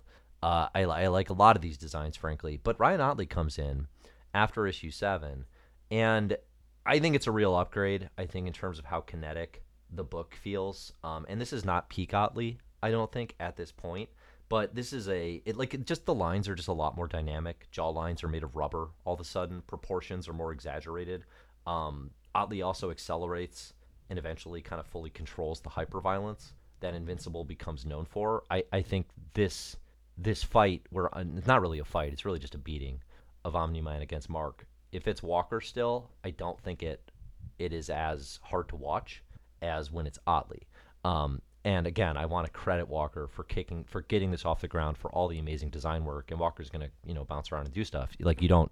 Like, he's the co-creator, right? Like, a lot of this stuff doesn't exist without him. But I do prefer Otley in these action moments, for sure. So I think issue 11 is, this is the turning Can I point, right? talk to Otley? This is what everyone Walker. remembers about the Invincible. Yeah, go ahead. Yeah, just to break that down, Walker, I think, to me, reminded me of Steve Ditko. in Spider-Man, not Doctor Strange specifically, because I think he succeeded more than Otley does at the expressive characters in the like conversations and the kind of pacing of two people talking to each other back and forth in a way that like Ditko could get at. And then suffered a little bit during the big sci-fi splash page stuff and that design not working. And then it's like the opposite for me with Otley. I think Otley's okay during the conversational stuff and the expressive character work, but then like really succeeds at the big bombastic, action stuff. But Otley definitely has times where sorry, Dave, you're gonna, the faces are really here's the thing, it's not aesthetically that, because he does, like you said, the rubber jaws, people's mouths contort in all kinds of crazy ways. My issue is sometimes it feels like there's a big disconnect between what Kirkman wrote on the script and then what Otley is showing on the page, and the expression. I'm like, okay, the expression on that person's face in this silent panel is meant to say something, but what that something is is a mystery to me. So, like, does that resonate with either of you? Do you know what I'm talking about? I think Walker... Charlotte, go ahead. Charlotte, what do you... Kind of. I have examples if, like, that doesn't pop out, like, that might illustrate my point. I mean, so, it doesn't pop out as much. Like, I agreed more with you on Bagley, for example. Yeah, so, no, and this is not all over the place. This is, like, just here and there, but, like... Yeah. It does crop up often enough. I wanted to mention. So, like, Stedman, the CIA, or not government contact who recruits Mark, when he does in the hospital room, he goes on this big spiel about who he is and what he wants Mark to do. And then he's like, all right, our next steps are going to be, oh. And he just says, oh. And then he looks at Mark in Mark's hospital bed, and then he's like, some other time then. And then he walks away. And I'm like, I don't know. Yeah, what is the art expressing here that made him go, oh, some other time? I'm assuming, because I can put it together through context, that Mark is too sad to talk about this right now. But I don't know if that's the case. And then when Mark's friend hits on Eve, he's like, you want to go get something to eat sometime? And then her face is totally blank, and the thought bubble pops up with just like ... I assume that she was stunned at his audacity, but apparently it is that she is into it, or surprised that and excited that he asked her out because they're dating. I don't know. There's stuff like that where I just feel like, but that pretty minor. Those are pretty minor, and I think. But it does lend to a thing where case, it's very contextually easy. No, I don't know. There's Mark's sometimes dad where I just walk pummeled away him and being put him like, in the hospital. I don't think it's that confusing. Maybe he doesn't want to talk about it. But he does talk about it. He's not being silent, and the art is not expressing that. So there is like, I want to. Those are the like standout moments, but it does run throughout that I think the art of people's faces does not add a ton to the expressiveness of the emotions, like the way that like Ecstatics does, the way that even like I never really had that too much with Bagley. Like I generally kind of got most of the time what Bagley's faces were doing. It's kind of like Charlotte, are we going to let him lie? Are we going to let him lie to our faces? Well, it's like Greg Land, right? Like it's kind of the thing that Greg Land does, where it's like the face and the emotion of the scene are on two different pages entirely. It's not Greg Land level for sure. It's not nearly as bad as that, but it's that same similar thing where I often am like, I don't know the exact tone here, and the art is not helping. Like words on a page can have a lot of different tones, and then the art can kind of like hone in on the exact vibe of this. It's kind of a strange nitpick to me. I don't think it's nitpicky at all. It's the art. It's what art does. It shows you're talking about very small moments. The one piece that I will acknowledge is I think Otley does take. I think he grows into the book. I do think there's some early stage stuff with Ryan Otley coming in where he is chasing Cory Walker's style, he's like I don't know what the context was exactly, but like, there is that sense of like how long you can be on the book, and it turns out forever. I think he kind of progresses, and again, he's penciling and inking everything too. I think he kind of progresses into what his own style is. Yeah. And I think as he does that, he has more command over some of the things you're talking about. I have a lot of forgiveness for kind of small stuff like you're talking about with. I don't think it's small though. I think that's like a It is big small. part of comic books is that the characters' emotions are expressed. No. with the Expression art. is important. Expression is important. I don't think that's it is an absolutely aside an here. artistic skill. I'm just saying, like, these examples. Well, are- yeah, I plucked 2 out, but like, there's a lot. I did not have the same experience reading. Is really all Okay. I'm saying. Yeah, Like, I that's did not have difficulty following because of the expression. Like, that's right. That's the problem. Is like, I don't know what the tone or what the characters are feeling because the expression is so off. But Okay, again, my point that- is you have 2 people doing everything for the first 13 issues. Yeah. I actually do Kirkman's have a lot doing of lettering, forgiveness for. And again, the like, way. they're moving at a monthly clip. They're not taking breaks. And you think about that, by today's standards, I think we have a lot more understanding that, like, that is a very hard thing to do, is to keep a book coming out on time and at a certain high quality by the same creative team doing all of this workload. So I'm very forgiving of, and again, like, I've seen so many in the 2020s, a Marvel comic, for example, where, Zach, you want to talk about faces, like, if artists just, like, not fully populating eyeballs or mouths and just leaving blank faces, you know what I mean? Walker Like, actually these- does that more than Otley does, where he just Yeah, does 2 like, little it is dots. But I think they're it is expressive. shorthand. It is a trick. Those are not meant to be the focal point of an image, and you have artists that are trying to get things done. So I have a lot of, like, forgiveness for that. I think if it's happening all over the place and would continue, maybe I'd be more willing to listen to it. But I think it generally is not that additive. Like, the art during conversations is not particularly additive, and then at times it is subtractive. So that I will say, I kind of agree with, in the sense of Kirkman will continue. He sets up a lot of 2 people sitting in a room having long conversation scenes, and if you're going to do that, then I think it is. Then you're putting all the onus on the artist to sell expression, to sell anatomy, and I think that is a creative collaboration problem where maybe they're not on the same page.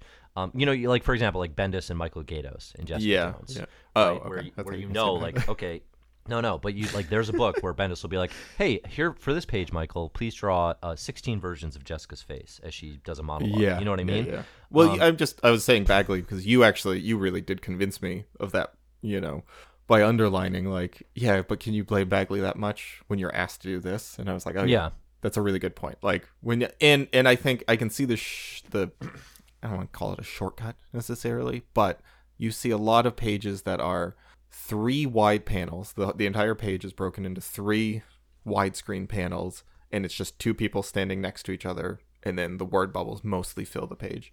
And it is kind of like, all right, let's, we just got to get this information out, and there's not much being done artistically here, but also you're probably right in that, like... Well, and it became mildly controversial the way Walker would literally just reuse panels without changing anything. Well, and that becomes a running gag. Yeah. Kirkman, I actually kind of appreciate his ability to use that for humor. But that's one of those things that I guess now would be easy to criticize and be like, that's so lazy. I actually look at that and be like, yeah, it's probably somebody working on a deadline who's like, oh, good, I can just of course. not waste time on this page. And it works. I don't think it's that noticeable. Like, I don't think it's a huge problem at all. Yeah. I mean, it is not. The comic still reads fine. I'm not, like, left mystified by, like, what are these people saying to each other? There are just conversations where I'm like, I don't really know what the tone of that is. Like, was that jokey? Was that hostile? Was there, an edge to that? Was there not? Like, the writing doesn't fully explain. Like, actually, and I think this is Walker, not Otley, but the William and Mark at college, where William just keeps correcting people who want to call him, like, Bill, Billy, Will, whatever. Yeah. Like, I had a hard time nailing the tone of that scene. Did you get, like... I think he seems like a dick, is what I got. But, like, the repeated, like, it happening... I was like, are you trying to sell William as an asshole? Because that's kind of what it's doing, but also, is it a joke? Maybe this is a joke to be, like, snickering at? I don't know. I just think he's an asshole. I don't know. Charlotte, what do you think? It didn't feel, like, totally tonally controlled to me.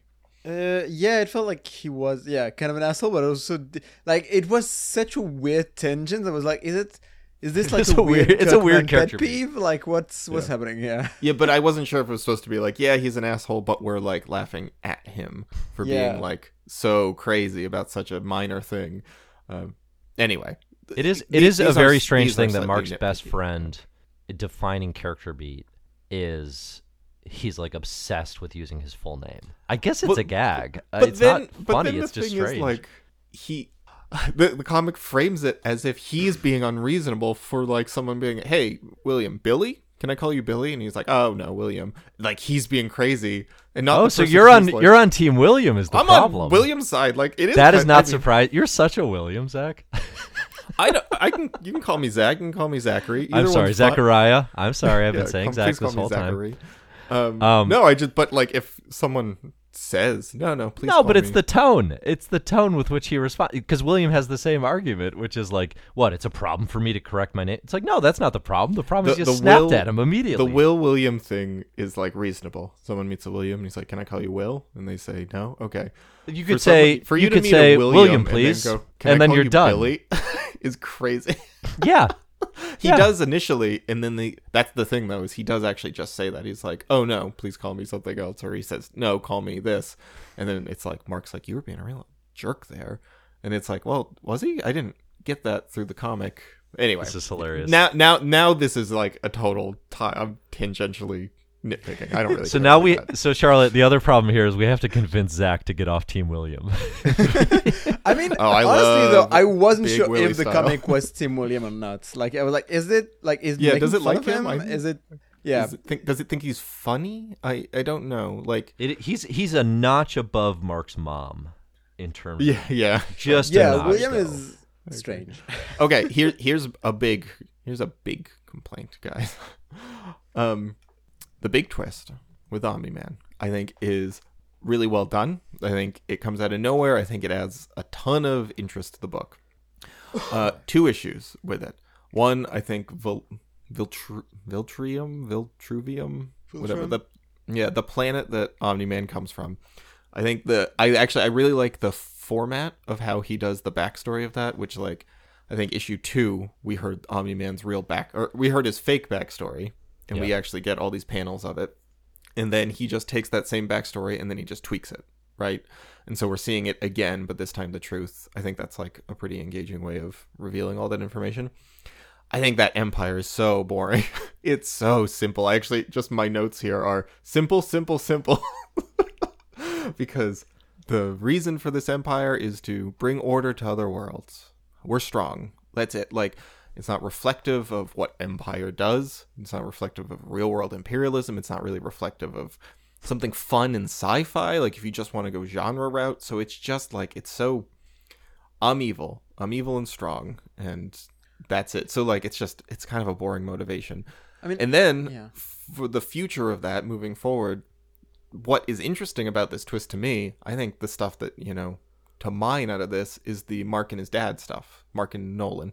Right. Like, that's the part that I'm like fascinated by. Like, what if this is your dad and this happened to you by your dad, and that relationship shattering, and then how Mark deals with that? And it kind of brushes over it. Mark gets over this so fast. He is over it by like the next issue. He's bringing it up. He's chatting about it with Alan the alien. He's just like, oh yeah, my dad's a Viltruvium.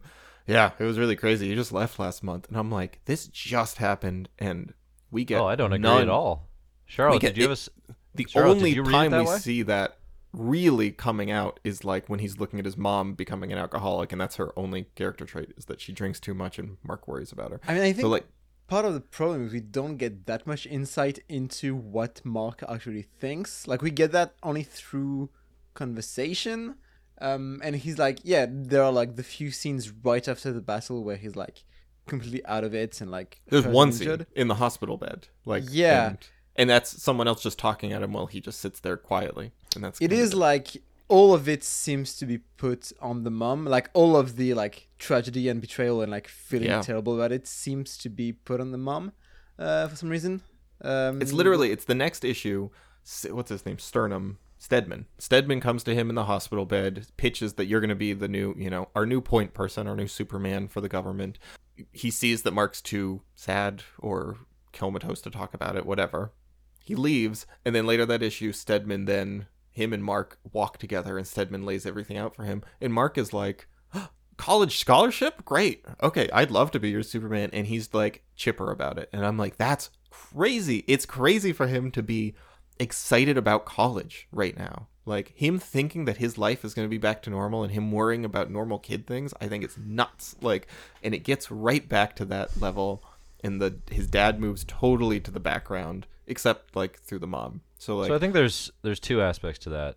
One, I actually don't have that reading. I actually thought it spent a little too long, because I actually think it goes for multiple issues where they're really just in the shadow of what Omni-Man did, which kind of makes sense, but it kind of bogs down the comic. I think the second piece of this, so whether or not it makes sense for a teenager to react that way, I guess is up for debate. It would depend on the person.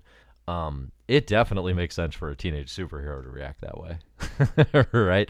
I mean, like if our history of teenage superheroes spent the appropriate amount of time reacting to the trauma in their lives, Spider-Man would never web sling again, right? Sure. So like the action does continue. I actually thought it spent because multiple it does. issues. I'm looking at it right now. The issue, the one issue ends with him. Issue 13 opens with him bloodied on the rocks. Uh-huh.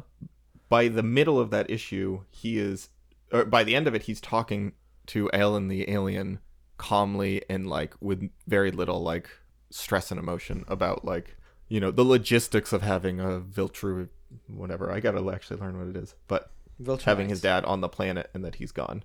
And then it ends with like his Alan being like, "What are you gonna do?" And he's like, "Finish high school, I guess." Like it doesn't even spend an issue with him being traumatized by this. Yeah, and the next issue just opens continuing with, like, alien... issues will continue having, you know, his mom falling apart, him reacting sadly to that, and I mean, I don't several think he falls issues down apart. the road, he's still talking to his girlfriend about it and kind of the problems and what it's done to him. I don't, it doesn't just go away, I guess is I think intention. it totally emotionally. I think it goes away, and I think that's. I don't think it's crazy to also to have a character who's also doing other things with it. Like the fact that he's not also just in bed with, first off, that'd be an incredibly boring comic. But second, like that's not that weird to me. I mean, I've been at funerals where people are laughing. You know what I mean? Like people's lives do go on after traumatic incidents. That is not the I mean, I think you're inserting a lot of like, I don't know, that all seems kind of like excuse making for it, because I really don't think that's how the comic presents it. God, what was I gonna say? I lost train of thought because I got so mad. Yeah, we can tell. I remember what it was. You know what I was thinking reading this? Bendis would have nailed this. Wow. I think Bendis would have killed this aspect of the comic, because I think he's really good at that, like rising pressure, putting the screws to his characters and just having them like buckle under pressure, and you feeling that. Both with like Ultimate Spider-Man and Daredevil. I've seen him do that a couple times. Jessica Jones a bit. But like he's really good at that, and that's kind of what I was looking for. Because I felt that with Peter Parker. You feel Peter Parker like fraying and like the pressure building on this kid and him just not being able to take it. And I think this is crazier than anything that like Peter Parker went through in Ultimate Spider-Man, and yet Mark seems to just like have it roll off his shoulders. Yeah, I mean I am excuse making because I disagree, but so I think it's a little bit of both, but I think at the same time, like there is a case to be made that like Mark sees his mom fall apart and realizes he has to be the strong one for this as well. I mean, some of it too but is like that would be interesting. It is kind of that. trauma overload as well, where it's so fast because like he hears about it and the next second he's getting beat up by his dad. This all happens in like 20 minutes for Mark. Yeah. You know, it's not like he has a lot of time to process what's happening. And then his dad's gone. He's just gone. So like. I think kind of reacting with just like he's probably still in shock, I guess, a bit, and then it's kind of just like, well, what do I do? And I think the choice is to just live, which is not insane to me. I think like the choice would be to live, and then for him to be a teenager and like lash out in all kinds of other random directions, right? And then he's a superhero. I think that right? maybe the story like, argument is he can't because he has to care for his mom. But I mean, yeah, that'd be an approach. Is like. He's raging out because of all this. That would make sense. I don't disagree. We're also, but I think all of that is like interpreting stuff that's very much not obvious on the page, and I think part of it is like the absolute lack of thought bubbles and or narration boxes. Like that's not a part of this at all, which is like unusual for superhero comics. Yeah, like, I never even considered that. We only see dialogue. We never see people's like inner thoughts for the most part.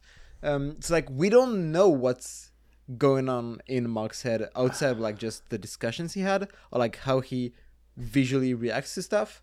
And like, given that like the visuals don't always carry it in obvious ways, like it is hard to know exactly what he's thinking. Like, sure, he could be trying to be the adult in the household, but that's not obvious by the text or by the images. Or like he could just be in shock, but that's not obvious either. And that's not good drama to be like, oh, he's stepping up to be the adult of the house, and it impacts the rest of his life in no ways, right? Just like, okay, he just shoulders that, and everything's fine, and he handles it. Like, his life seems pretty stress-free. Like, despite this, like, he's running around, he's a little worried about his grades, but like, the pressure doesn't feel to be strongly. Just to mention it, though, I'm kind of glad there's not thought bubbles. I would much rather see how he reacts to the stress and the tension than have it just be told. Sure, to me. yeah. So, It is But I interesting just think to like consider. in the Bendis comparison, that's like Yeah, that's a big way totally. of how Bendis does it. Yeah, Right. yep, that's fair. But he also an has interesting Spidey comparison beat to people think. to an inch of their life, and then realize that he's gone way too far. Yeah. Okay, sorry, Dave. Go on. I think I cut you off. No, I think with Invincible, like Mark is kind of boring. Is kind of what you're getting at, I think, ultimately, and I think there are different ways to have handled it. Definitely, the twist and the impact, I think, are not designed to disable him, right? And you could say like that's not good drama, right? Or that's not really true to life. Certainly, this comic's not true to life in any way. No. Right. So it's I just think this idea of it being like I guess I kind of resist the idea that it doesn't have an impact. This shadow hangs over the next, dozens of issues. I think like it doesn't. I think you're saying maybe he he is capable of talking about it in ways that maybe are fast, realistically. But I think, the comic itself is still very much lingering in the shadow. Like there's a before and there's an after. And this book is I actually think it struggles a bit in the sense that it's very much in the shadow of Omni-Man for a while before it and this is kind of Mark now building, okay, Dad's gone, who am I? And how do I tie into Cecil's plans for superheroes and the Guardians of the Globe reforming and things like that? And it kind of has to build back up now into a new shape of something in a superhero universe that is kind of interesting. I don't necessarily like. Yes, like there's a world where you fully lean into how much he should be unraveling. Like he should feel sick to his stomach. Like there should be moments of like he's doing his thing, but then he just throws up because he's so shaken by what happened. You know what I mean? Like that's missing. I think that's fair to say. But I don't think it just goes away. I think the idea that it like he's over it in an issue, actually, I think is overstating it because when you keep reading, it does keep happening. Yeah, I mean, it's still overshadowing him, like, logistically, for sure, right? Like, the real-life ramifications. But I just think, like, emotionally, it's pretty bare here. It also, his dad reveals to him, you're half alien. You will live for, hundreds, thousands of years or something, and, you will not have a normal life. That is also not something we see him really like grapple with. So that's the other angle that I don't think there's anywhere for him to grapple with it, I guess is the thing. Yeah, maybe who is the person to grapple with it? Eve, but that's not there yet. Yeah, like there's really nowhere for him to. Yeah, but then he goes and he's out. like, let's do an Atlantis episode where I have to go set up some dweeb with the fish queen. Well, and I think, right? but the idea of like this horrible thing happened, and now I'm just kind of fully going to get consumed by my job, essentially. That is an approach as well.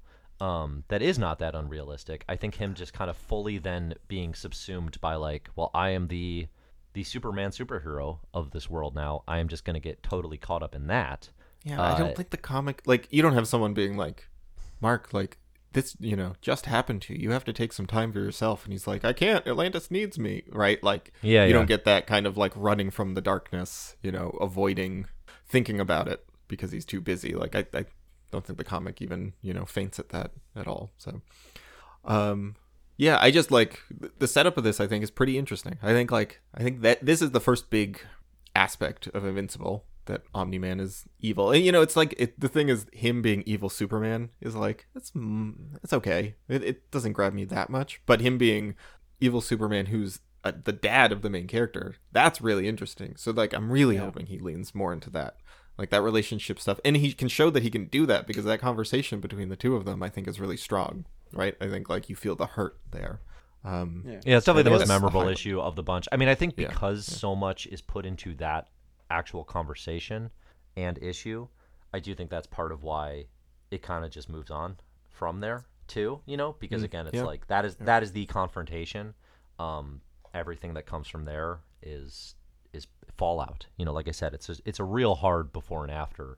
I think there's a lot that is there that you talked about, Zach, that Mark is going to grapple with. The fact that this is his dad, the fact that he's half alien, this being a slow burn comic, it's stuff that Kirkman will get to. The fact that it doesn't happen here is kind of, like now looking at it, I'm kind of like, I give it a lot of patience. I give it a lot of wiggle room because it goes for 144 issues.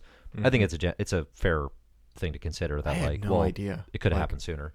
I think I just learned that because even knowing it ran for a while, I thought it went for like 80 issues. 140 is a really long time. Well, and that is actually hard for me to kind of reconcile because it's the thing that comes up a lot as I talk about comics that are like newer, where you get a lot of there's this thing that's been bothering me called the fandom.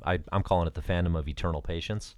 And it, like a lot of times, like in Marvel or DC. Oh God, I know superhero exactly fans, what you're about to say. Well, I talk about it a lot, probably, but it's like a lot of superhero fans will just be like, "Oh, let him cook. It's only been 3 issues. Like, let him cook." Look, 3 Jokers. Oh, you're gonna damn 3 Jokers after only 2 issues? Yeah, like, and it's like it's this sense you haven't of even seen how it wraps up yet. Yeah, exactly. One issue per Joker at least. Exactly. No, that's exactly what I'm talking about. Where it's this sense of like you have to, because it comes from a good impulse. It comes from a good impulse of let creators tell their stories and then evaluate the story as it was meant to be told. But I think it has gone a little too far in that direction where it's like, no, you can form opinions and you can evaluate things as they're building and decide that they are or are not working for you based on, and I'm not saying it like listen, if you read one issue of a comic and you're like, this comic sucks, that's probably too fast, but you can still evaluate that unit and kind of a direction. So the fandom of eternal patience is something that I resist a lot these days. I think with Invincible, the irony is you kind of do have to be a part of that.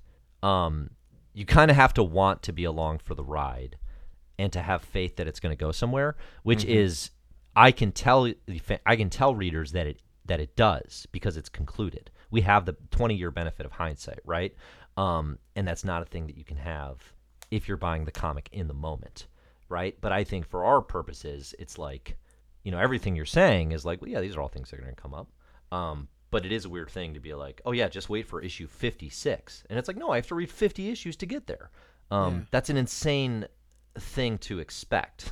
It's an extremely anime fan thing to say. Like, yeah, this anime is not that good. And you're like, you just have to get through the first 85 episodes. Yeah. Like, it gets really, really good once they get to, the 6th arc of it. And I do think with Invincible, it's a tricky line, and it's one I'm going to be walking. I actually was pleasantly surprised, because my fear was I'd read these 19 issues, and I would think, oh man, this has like no juice. It's way too simple, and all the stuff that I remember liking is kind of out the window. I did not have that experience. I was enjoying being in this world. I think I like these characters. I like Adam Eve. I like that there's a Teen Titans right off the bat. I do like Mark, actually. I think as Teen Superman, I think he's a compelling character. Watching these things get built up and kind of just the pacing of throwing these ideas in and just building a superhero universe and trying to see how Kirkman and Walker and Otley are going to continue this for dozens and dozens of issues is kind of refreshing. So I did not have the super negative. That said, the first 19 issues are not the strongest. And there is the only argument to be made for this being a great comic is what I'm talking about with the fandom of eternal patience, where you have to believe it's gonna pay off on some of what it's setting up. Yeah. Okay. I mean, that's I mean, it's not fair to, say like, well, these are better than they are because of that. But like, fair enough that that's your perspective. That Well, they are if it's chapters 1 through 4 of 70. You know what I mean? Like that when you have a full unit and what is a complete story, that does begin and end. Like, if you read the first 4 chapters of Lolita, and you're like, Lolita sucks. It's like, well, you read 18% of it. Like that's not the whole package. Sure. So it's a little different. Listen, am I saying Invincible is comparable to Lolita in terms of the teen sex? Where did Lolita come from? I am. Yeah. No, I think similarly controversial. And Invincible. I love that book. It's a great book, but just a strange pull. It's because I've been researching library book bans and how much I hate them, and they impact comics a lot. But of course, Lolita is at the forefront of book ban conversations. So I think that's why it's on my mind. It is also one of my favorite reads I read in college, kind of thing. Great book. And I think literarily, I think Kirkman and Nabokov are very similar. Okay. I think. Oh, we didn't talk about Mom. Mom stinks. Mom. She's just Well, hang on. Are we talking about our own moms? Are we talking about the mom in the comic? Talking just about moms in general. Should we do a quick review of moms broadly? No, moms stink. They never let you do what you want. They're always sending you to your room. Ugh, moms. They're always making you eat vegetables you don't want to eat when all you want to eat is pizza. Mom. Thanks a lot, Mom. Anyway, no, Mark's mom is totally like I was expecting more based on how this initially plays out. Like, I don't know. There's just extremely little to her besides just being like falling into alcoholism and being defensive to Mark about it. Which is not like crazy that she would like get in a total depressive state. I wish we got a little more from her. Well, I mean, conversation that is a little have your cake and eat it too, though, Zach. I mean, I think in terms of you're upset that Mark doesn't have a reaction, but the mom falls apart, and that's a problem. No, I'm not saying I'm upset that she falls apart. I think it's totally reasonable. I just think like he just kind of presses the same button over and over again with her. Yeah, I don't like Mark's. Not a character beforehand. Yes, like, she's just part of the furniture of the house, kind of. I just like his mom is the person he can talk to about this stuff. Yeah.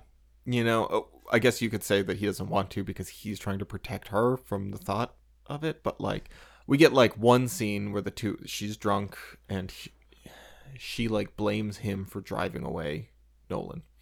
I think that's pretty good. It's messy. It's complicated, right? She apologizes for it later, but like, that's something at least. Just no, I'm not upset like necessarily about the character choices. I just think like the character doesn't have much going on and kind of deserves it.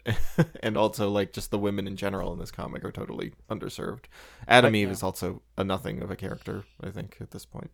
Oh, I don't think that's fair about Adam Eve. I think she's pretty cool right away. I like Adam Eve.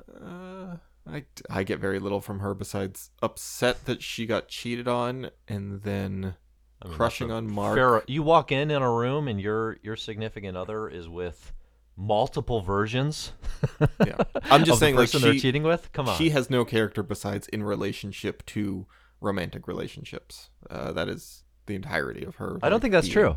I think she's kind of a mentor who has done the superhero thing and is setting up Mark. She has she's in control and is more powerful. I think pretty quickly, as somebody who is kind of guarding Mark through the ropes or guiding. Right at the beginning, and then nothing else for her. Because the surrounding cast kind of disappears after a while. I mean, her thing is that she's dating William, and she just gets relegated to being like his girlfriend, who she doesn't even really like him in the background, and then pining after Mark from a distance. Like that's all we really see from her. I believe you. Like she gets a whole series right after her in a bit, so like I believe you. More happens with her, but I didn't see any of it here. I don't really know who she is besides the first other superhero, which is interesting. Like that is fun to have him have another superhero at school.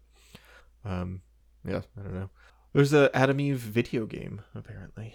I think a lot of the complaints here about like individual characters being underexplored is kind of missing.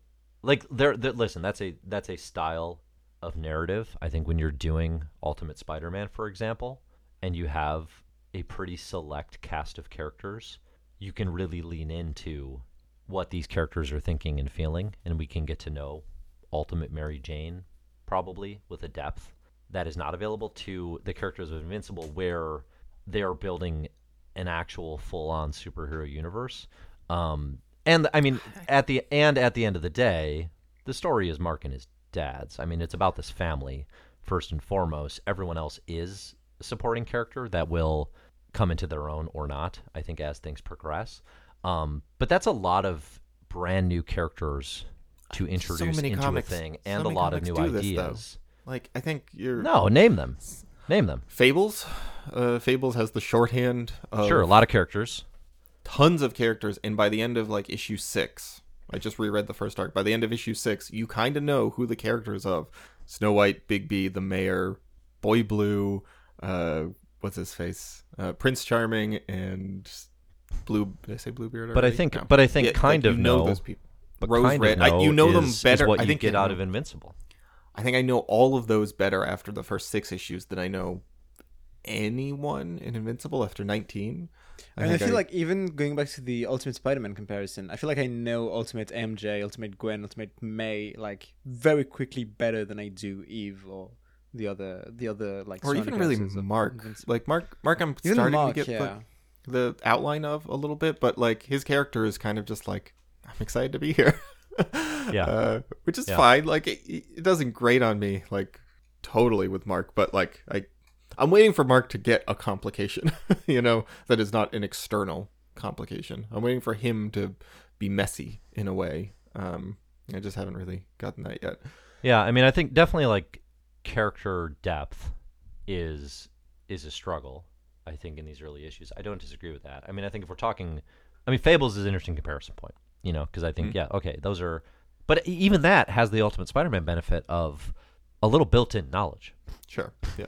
Right? Whereas Invincible is brand new stuff, which is harder. And you're trying to build everything all at once, and it's a lot. But I do think the character depth of Mark, of an Adam Eve, that's the thing that takes time. Is it a strength of this comic? I think that'll be determined as we keep going. Definitely in these first 19 issues, I'd say it's probably just not. have infinite patience, and you'll see.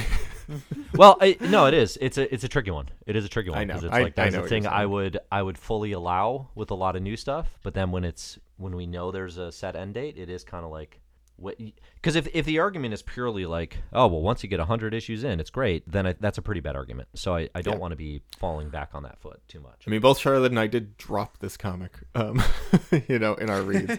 That was also like a while ago. Yeah, I mean, I just kind of lost interest. I read it and was like, well, I think I got what I needed from this. I like it clearly didn't grab me. And at the end of this, I'm not dreading coming back to this by any means, but also I'm not like, I got to the end of 19 and I wasn't like, oh man, well, where's it go now? Like I'm still pretty apathetic about like. I actually think you have a lot of things at the end of 19, or at least a handful that I'm actually pretty excited about. So the Angstrom multiverse stuff, I'm pretty quickly into. There's not enough there that I'm like, what's going on? It's all set up at this point, so it's but that's the if you're not asking what's going on, I don't know. That's just like a weird lack of curiosity. Well, to me, I'm pretty curious. I mean, what we have right now is a man is gathering other versions of himself to one dimension. Oh right, yeah. And that's it. Like there's no hint. Personally, I've never experienced that, so I'm like, that's I know, but I've read comics before. Like that in and of itself is not a like. Okay, oh but God, Invincible is a comic of I've read comics before. Like that is a thing you either you have to choose to get over that. That's on you as the reader to be like, I am familiar with some of this. What else can it do? And if it doesn't do anything new with the idea, then I think that's a fair critique. But just alone being like, this is referencing other comics, that's the whole point. Like, is going to continue to do that? That's its whole deal. What? But is the point to reference other comic, or is it just like part of what it's? I don't think it's the point necessarily. Like, it's trying to tell a new story, like using that as a basis of knowledge, right? Yeah. Like you get that how Superman works. I'm gonna build something new on top of that. Like, and so far with specifically the multiverse, like Council of Reeds of that guy, I'm like, okay, I'm seeing the basis. I've seen that before. What's the next part? What are you? It's the foundation for everything. Sure, I'm not even saying like plot wise I needed like a better plot hook on that, although that would be nice. Like I'm just saying like flavor wise, aesthetically, like the writing doesn't have me hooked, the character doesn't have me intrigued, right? Like Angstrom is a blank slate right now. He's just a guy. So like there's just very little here that I'm like, what's going on here? Because it's like I don't know what his personality is. I don't know any hint at what he's after, So like this isn't a strong critique. I mean, you're kind of I mean, I'm saying curious... that it should grab me and it doesn't, but like I'll see where it goes, but right now I'm not like drooling. I just think it's pure on. mystery. It's the setup of Jack Kirby drawing a page of regalians in 60s Thor and being like, who are they? What's their deal? And admittedly, like that's the creators have to sell you that you should care. And that is a challenge. I do, and I read this and I'm like, oh, I actually want to see where that goes. And then just the lingering cloud of Omni-Man too, and just being like, okay, they're gonna meet up with him again.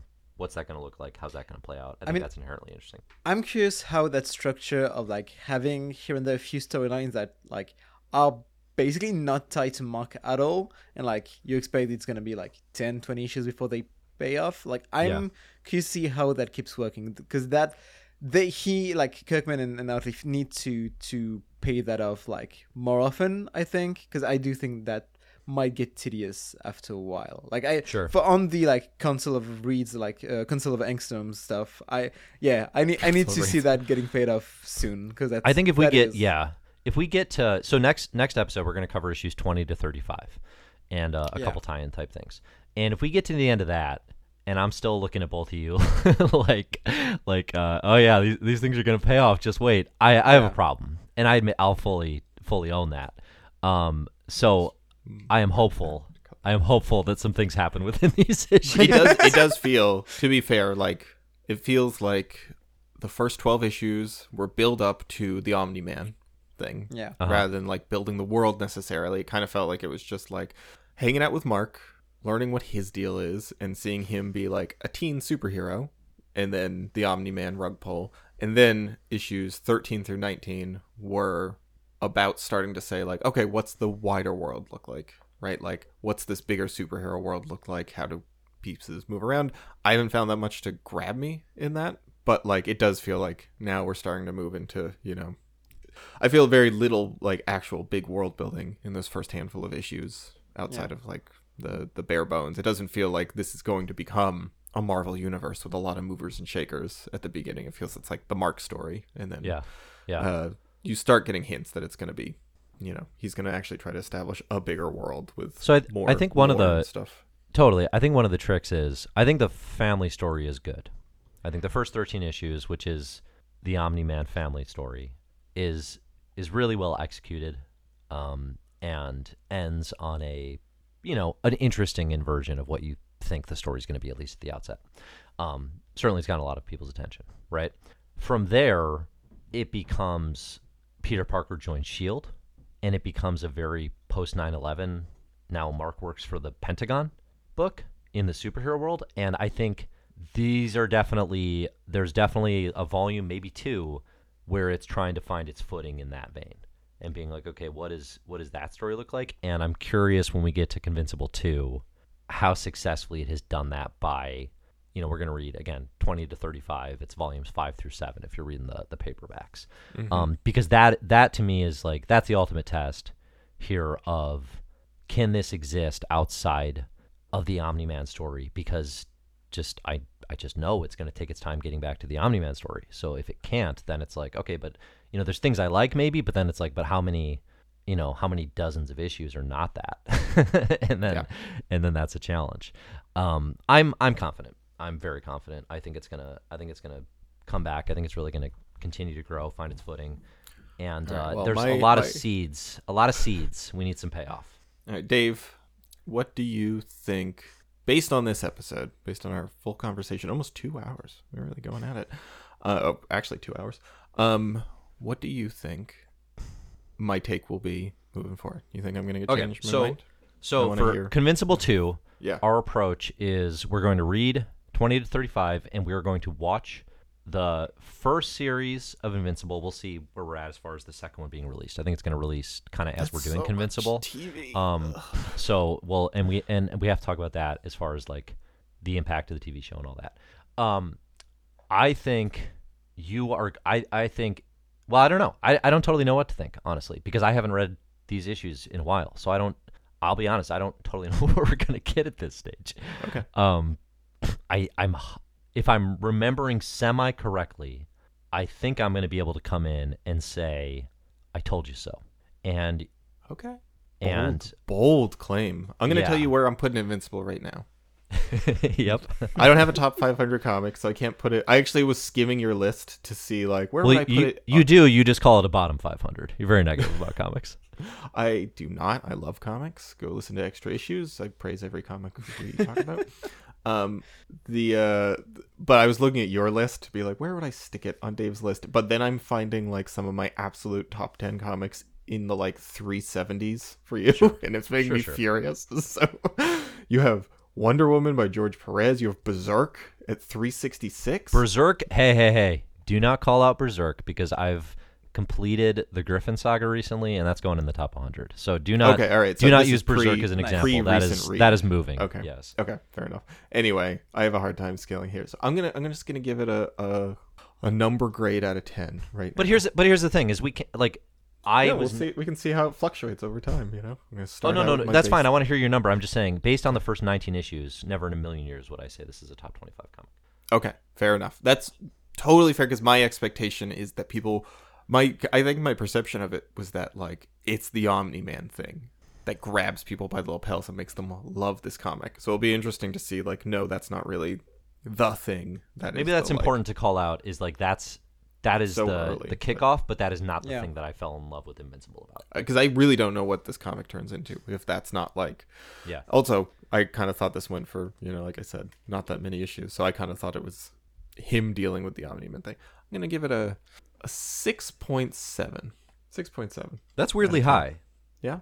No, it's fine. It reads okay. Like I had an okay. It's right on the borderline of like I would want to read this on my own, maybe. If Pitchfork gives an album a 6.7 out of 10, and it's an artist that I've heard of before, I'm gonna be like, oh yeah, I'll definitely listen to that, and I'll probably enjoy a number of songs, but it probably won't be like my favorite album. But it might be. That's close enough that it might be. I mean, a 6.7 is I don't know. What else do I put at that level? What would you rate the faces though? Like a 0.7? Some of the faces are good. When someone gets punched and Otley draws their face all wonky, that's like What's your favorite 8. What's your favorite movie? Is it Face Off? Like you just love faces so much. Like Mission Impossible 2 where they do all the masks maybe? That's really good. I mean, Yeah. faces are a good part of movies, making faces look good. I just watched Persona. Ingrid Bergman somehow shot faces in a way I've never seen them before. Rod Really Stewart with the faces? Definitely better there than you solo go. Rod Stewart. That's fair. I'll give you that. Charlotte? Other any comics face I give thoughts? a 6.7. I'd say I'm looking at our Marvel list. Mm-hmm. West Coast Avengers, Secret Wars, Thunderbolts. Those are all about the same level. Kind Wait, of like West Coast, dumb. like John Byrne, West Coast Avengers. Yeah. That's Huh. offensive. Yeah, kind of. It's not my favorite burn. It's okay. It's kind of fun. Yeah, Well, you said Secret Wars, which is a 10.0. So if Invincible and Secret Wars are on the same level, that's great for me. That's 2 10s. I'm trying to rank it as well. Like give it a 10. Not a 10 out of 10. Give it a 9 Sure, out of well, 10. As you're ranking Charlotte too, I guess, are you a little more curious or interested to proceed than Zach is? I'm curious a lot by the fact that you're saying this, like kind of similar to Zach, like that this isn't like the best of Invincible. Like my expectation was like this is what everyone knows, and like maybe it keeps being good, but it doesn't stay as good. Like I'm excited to know that there is some big exciting stuff coming like after. Yeah, if this was the peak, I would be in trouble. Yeah. Okay, that's really interesting to hear Yeah. for me.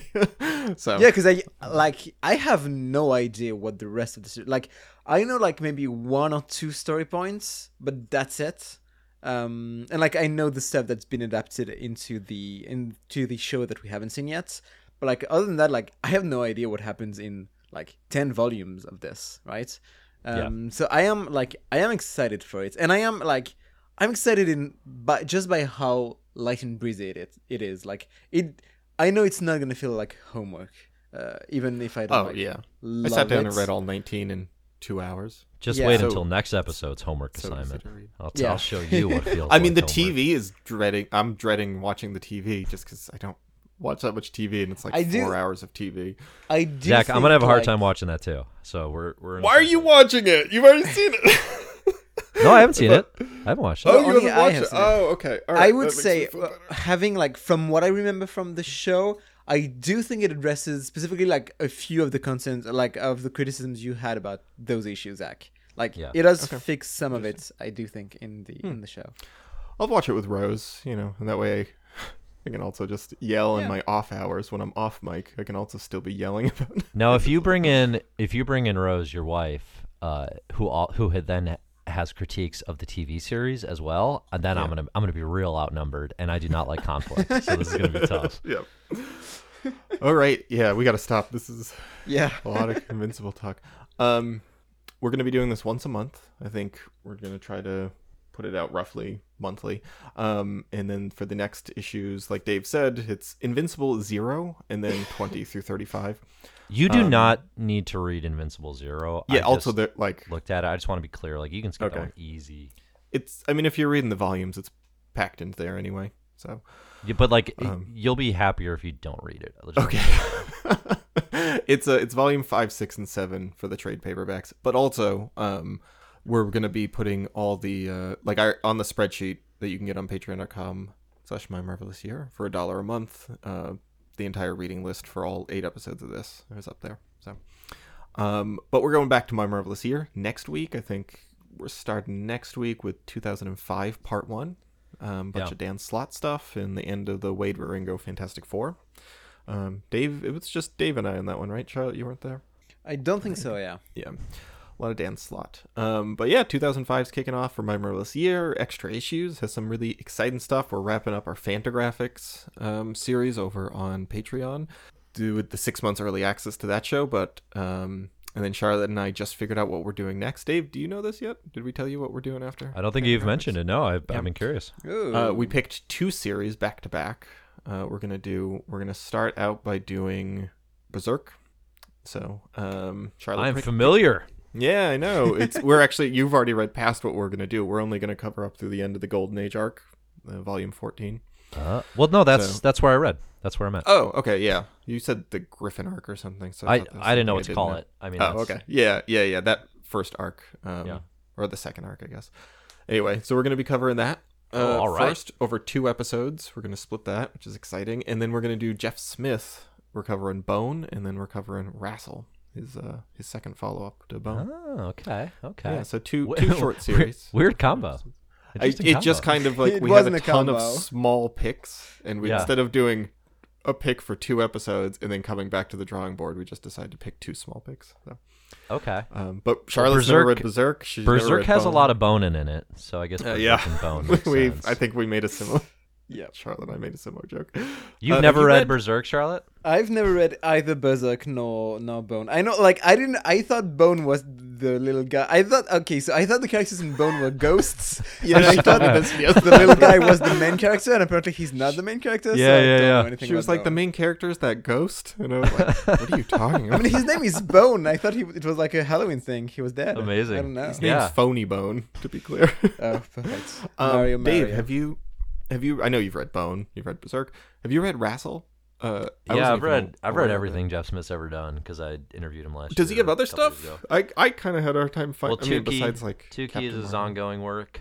Okay. And then you got Shazam and the Monster Society of Evil. Yeah. Are we his gonna- licensed work? Do you think we're missing anything if we just do Bone and Rassel? I mean, we're not going to do DC stuff for sure. Those are my 2 favorites of his. Those seem like his 2. Like, and that's a notable lot. works. That's a lot. For Bone, I mean, there's a lot of like supplemental stuff you could do as well. So, Really? I would say I that's didn't know plenty. that. I thought it was Yeah. just like one book. No, there's like you should check out because there's like some Scholastic like when they reprinted stuff. There's like I'm supplemental seeing that chapters now. and I had no additional work. idea. It's fun if you're a Spin-offs, fan of the one-shots. original. Yeah. Yeah, because it's there's some spin-offs and stuff too. There's a thing with Charles Ooh. Vess. There's more to the Bone universe than I realized. Yeah, was me fun. too. I've Yeah. only read just Bone. I mean, you should if you're reading for the first time, you should just read original Yeah, Bone. But yeah. if you want Okay. more. I'll look into it. Charlotte, Anyway, Berserk extra has issues, that's become cool stuff. my second favorite manga of all time. So Cool. Nice. I'm looking forward to I mean, hearing your I'm thoughts on really that. excited for Berserk. Like, I'm Yeah. I'm so excited to do some manga. for We just covered a little bit, but it would Yeah. be nice to, because we did Dementia 21 this week for the next episode. But Yeah. yeah, Berserk. What's your first Exciting stuff. favorite? Pluto? Pluto. Yeah. Pluto. Yeah, cool. I haven't read that yet. I haven't read any. Was it Urasawa, yeah. Urasawa, yeah. I haven't read any Urasawa, and I've been having the itch recently to read it, and then I've been like, we'll probably just do an entire Urasawa series at some point. So We should. Sure, and I will yeah. I will play along with every episode for sure. because I've if you never read any Urasawa. of it. So Yeah. oh no, I've read a little Monster back when. Anyway, we're Yeah, you talked to me going like off you on had. tangents. I Yeah, don't know if you're faking it. yeah. I don't think this Uh, episode's so long that- enough. What else should we talk about? Wrestling. Oh man, I've been all right. Let me tell you about. Can I tell you about one wrestling match I watched recently? Please. God. In Your House 5. 'cause these are- Everyone's there's a lot. leaving. Everyone's closing the town. No, Everyone's- people like the wrestling. I've been getting good feedback. They in don't the like Slack. it after People 2 like hours of the episode, wrestling. Jack. December 1995, In Your House 5, WCW, Undertaker versus King Mabel. Ooh. King Mabel stole Undertaker's urn of power months ago, and then melted it down to make himself a bunch of gold chains out of it. His urn Oh, of power. So man. Undertaker's been working at lower power than normal. Yeah. But at In Your House, they had a casket match, which the best part of the casket match was that they kept saying casket match like a proper noun, like everyone knows what it is. They're like, in tonight's casket match, and like, the rules of a casket match clearly say that they have to close the lid before anyway, you shove someone into a casket and then you close the lid and that's how you win. It's a big plywood box that they painted black. Undertaker eventually wins. He rolls King Mabel into the box. 2 refs are just holding the plywood lid open. Undertaker tries to lower the lid. He's struggling, he's shaking, he can't do it. He gets into the casket with the unconscious King Mabel, pulls the gold chains, his old urn of power, off of King Mabel. With that extra power returned to him, he slams the lid shut and wins. And then he just stands in the ring for like 3 minutes basking in his newfound power. Well, Vince McMahon says, like, with his power returned, who will stop The Undertaker? Like, he's got his full powers now. It's incredible stuff to just play it so straight that, like, he's holding these chains and they somehow power him up. And sometimes people are confused about the connection between superhero comics and wrestling. Yeah. I know. And then you Yeah. describe this, and it's like, oh, yeah. Now, was King Mabel wearing a crown and a purple Yes. robe with lightning bolts on it this entire time? Yes. Yep. Yeah. Yeah. Okay, Yep. this is just a superhero fight. King Mabel's a really big guy. He's like 430 pounds, but WCW just consistently... Oh, wait, no, it's WWE at this point. Anyway, consistently lies and says, like, the 600-plus pound King Mabel. They consistently do this. They tack on, like, 4 inches to everyone's height, and, like, often, for the big guys, they like to tack on, like, a full 100 extra pounds to be like, that's 600 pounds of pure muscle landing on Undertaker's face. So... Anyway, wrestling's really cool. Charlotte, you have to come visit, and then we're just gonna make you watch a lot of Like wrestling. some wrestling. Yeah. I've been sending Charlotte like TikToks of wrestling, and she's getting irritated because it's messing with her algorithm. It's funny. I like it. It's just, All right, we got to All end right, this. that was We my gotta end this. wrestling corner. Thank you. Any other tangents? Oh, I have Oh, so you know many, what? but I'm gonna. You know what? Charlotte. You know what's better Charlotte, than how dare Invincible? you? You know what's What? better than Invincible? Read Mr. Invincible by Pascal Jusselin. Cute French comic about a French superhero who like plays with like the formats of the page and of the comic to like his power is to jump from case to case, from panel to panel, and it's a really fun, cute superhero French. You know what's superhero better comic, so than read Invincible? Mr. Invincible. You know what's better than Mr. Invincible? Hang on, Charlotte made an actual good recommendation that I need to add to my list here. Oh yeah, no, that's a cool. It's a cool comic. She's talked about it before. The 2006 football movie featuring Mark Wahlberg. I thought you were going to joke about this. Yeah, yeah. Perfect. Pretty. good. Listen, Trinity of if you don't Invincible think movie, Convincible episode 7 is our homework is watching Invincible starring Mark Wahlberg, then you got another thing coming, baby. Werner Herzog also directed a movie called Invincible with Tim Roth in like 2000 or something. Bruce Willis is an Unbreakable. That's close. Oh yeah, Unbreakable. Let's watch Unbreakable for the next episode, Dave. Have you seen that movie, Dave? I have seen Unbreakable. Okay, it's a superhero movie. So Um, Okay, we need to be done. okay, yeah, we did. Yeah. Do we want to list out the other M. Night Shyamalans we've seen? Thanks, everybody, that's for the only listening. superhero one. This has been... That's not true. Split. He's got like a Oh, whole okay. universe. Thanks, everybody, for listening. This is Convincible number 1. Convincible number 2 will be tighter. Will be more focused.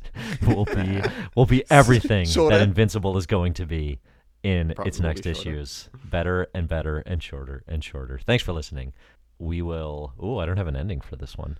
We will Convince you next year. We'll convince you next year. Convince you next year. Okay. Bye. Bye. I guess.